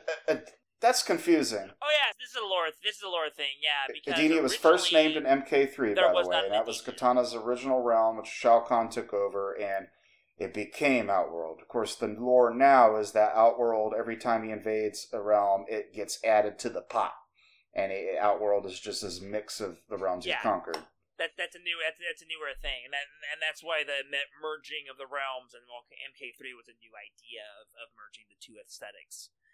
But yeah, Edenia originally I think was just the name of the kingdom that was still in the Outworld realm. Because in 4, Edenia is restored. The whole thing is Shinnok and Quan Chi invade Edenia, and I don't know where it falls in the NetherRealm games, or I'm sorry, the PS2 games. But now in the NetherRealm games, Katana becomes Katana Khan. So Kotal might have a word or two about that, but for all intents and purposes, she is ruler of Outworld, formerly Edenia, correct? Well, Kotal is the one that gives her that. Is that what it is? I thought she just stormed in and slit Shao Kahn's throat and be like, "I'm ruler now." It's been a minute since Aftermath. No. Kotal's the one that gives up his power willingly. Oh, that's right. He was there. Well, Kotal was total. What's the word? Jobber. Jobber. Yeah, he's total jobber in 11. Which is fine. He spent the most game in a wheelchair. Yeah. What about you, Seaman? Final thoughts. Besides reviving Kung Lao again, making Kung Lao the main champion this time. Let him be the Lex Luthor. He's like, why not? He's like, you know what? I keep getting killed. You know what? I'm gonna rule this whole place. Ooh. Screw it. Everybody has to wear a cool hat. Everybody's got to wear a cool hat. Nice hat. Yeah, that's what. As long as Johnny Cage draws a breath, I will have something to say about that. As far as like anything else to dive into, I think we've gone over a lot, but I'm just interested to see this stuff get expanded with the PS2 games, because that's like the thing. Everybody who likes the PS2 games loves the fact how they expanded and gave reasons to a lot of things that are left pretty vague in the first 3 or 4 games. So I'm interested to see how that develops and how they retcon a lot of stuff in the first 4 games, pretty much. I'm really interested in that. I think think that's true too. Yeah. I'm not going to talk about the PS2 games. I don't know. We'll see. But for right now, I think one thing I will say, just as a parting thought, is just like it is amazing how elemental the Mortal Kombat series is, even at this point. Yeah. Those 4 games. Yeah. And how definitely.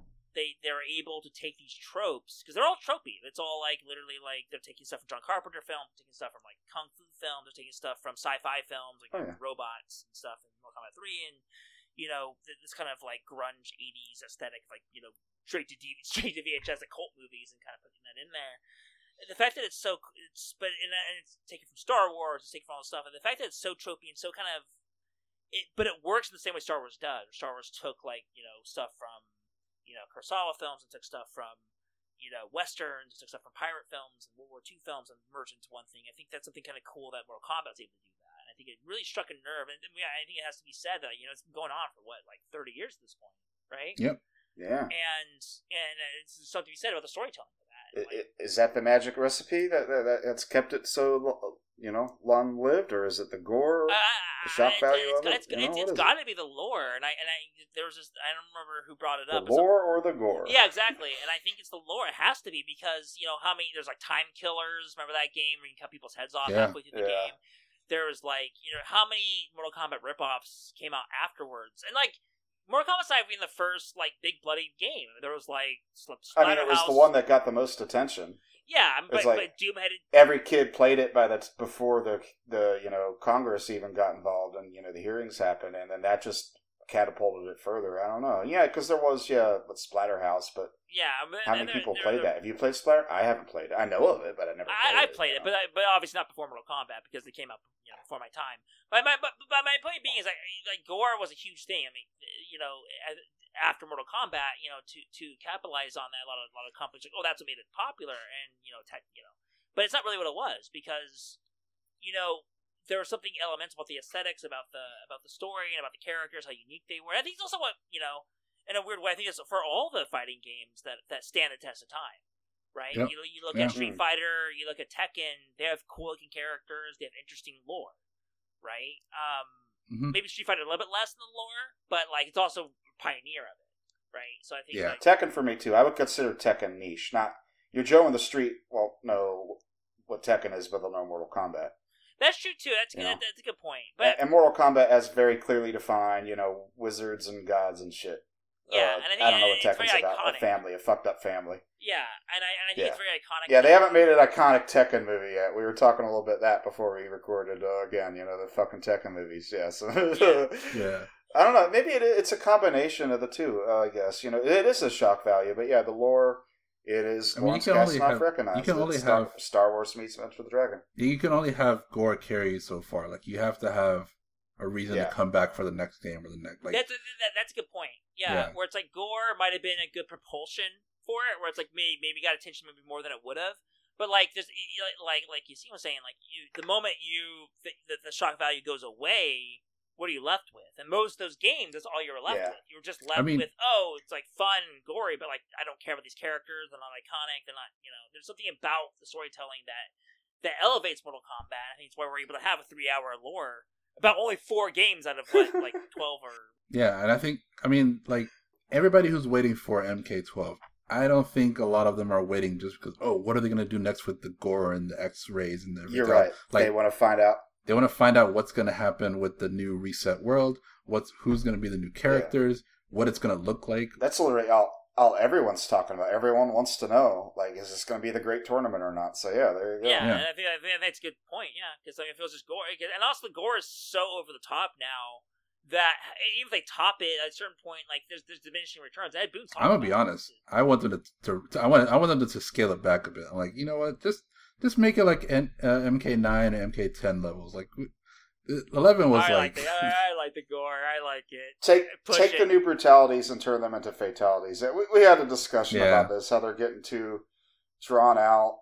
But I think it's all a good point. I mean, creepy even. Yeah, but I think what Yassine said, I think is really really the point. Is that the fact is that people are excited about what's going to happen. I think proves the lore is better than gore. I think that proves it, right? Because I think that people be talking about the fatality. We talk about, how are they going to top, like, Ermac fatality for Mortal Kombat 11? Or, like, that's what they're talking about. That's not what people are talking about.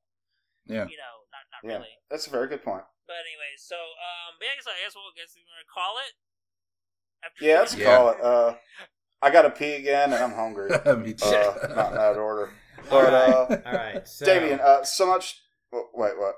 No, I was going to say, like, normally, like, whenever we actually end our combat type segments... I was going to do that part, but I'll hand it to you. I'll hand it to you, Jay. I mean, I already started it, but we normally end it with an outro of some type, but, per our discussion, it was going to be either Josh or Damien that was going to do it. So you both tell us and everybody else who's listening to this podcast which one of you is going to do the outro. But before we do the outro, I mean, Damien, thank you so much for Let's not get ahead of ourselves. Thank you so much for joining us for this episode once again. Thanks for inviting me. I appreciate it. I had fun. I always have fun. I'm on here. And is there anything that you know that you have to plug or any like social media or projects or anything like that? So go ahead. Yeah, so right now I write for Looper. I have also some articles from Comic Book Resources if you want to look at my name and look at Comic Book Resources. But right now I'm currently writing for Looper. I have an article that came out a week or so ago. I have a couple more articles coming out in the next month. Continue doing that. So I'm paying my bills. And I think, I don't remember if it was streaming last time I was on, but now my feature film, Reunion of Champions, that I wrote, directed, produced, that some people here have seen. I don't know how many people you guys have seen it, but it's on Amazon Prime right now. It's streaming on Amazon Prime, and it's also streaming on Troma Now, I think is what it's called. Right. I'm trying to get on Tubi, talking about that, but right now Troma and Amazon Prime, and yeah, that's I think that's all I have right now. Let's see. So wait, question real quick. When you say Troma, do you mean Troma Films as in like the Troma Films? Yes. So, but it's okay. We went over this exact discussion the last time. Yeah. I think I'm still shocked by it because like Damien's like the first person I've ever met that like has actually got like some sort of film or a script written for Troma Films, because I've watched a lot of Troma Films back in the day. So. Yeah, well, it's technically not. Well, I guess it is. It's a streaming service, Yeah, so I submitted it. Yeah, I submitted a streaming service. It wasn't like made through it. It was more like they took the right. They're distributing it, but yeah, like Shudder. Kinda, yeah, similar. For shittier movies. Was there a specific for shittier movies? Yeah. Was there a specific social media you wanted to plug to? So I guess I have an Instagram. My name DAMION DAMASKE. And that's probably about it. I have a Twitter, but suspended, so I can't really reply to anybody. So I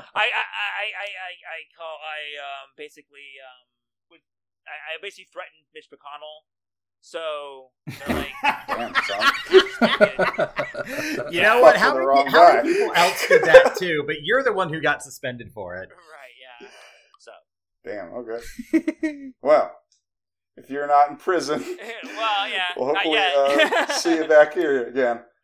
So after all that, then once again, thank you for coming on. Glad to have you back. We like having a return of guests, and this is a hearty, fun conversation. I hope everyone listened all the way to the end to it. But now it's the end, my beautiful friend. And Damien, if you don't want to, that's fine. But when we have a guest on, we usually take the reins away from me to do our little, closing us out.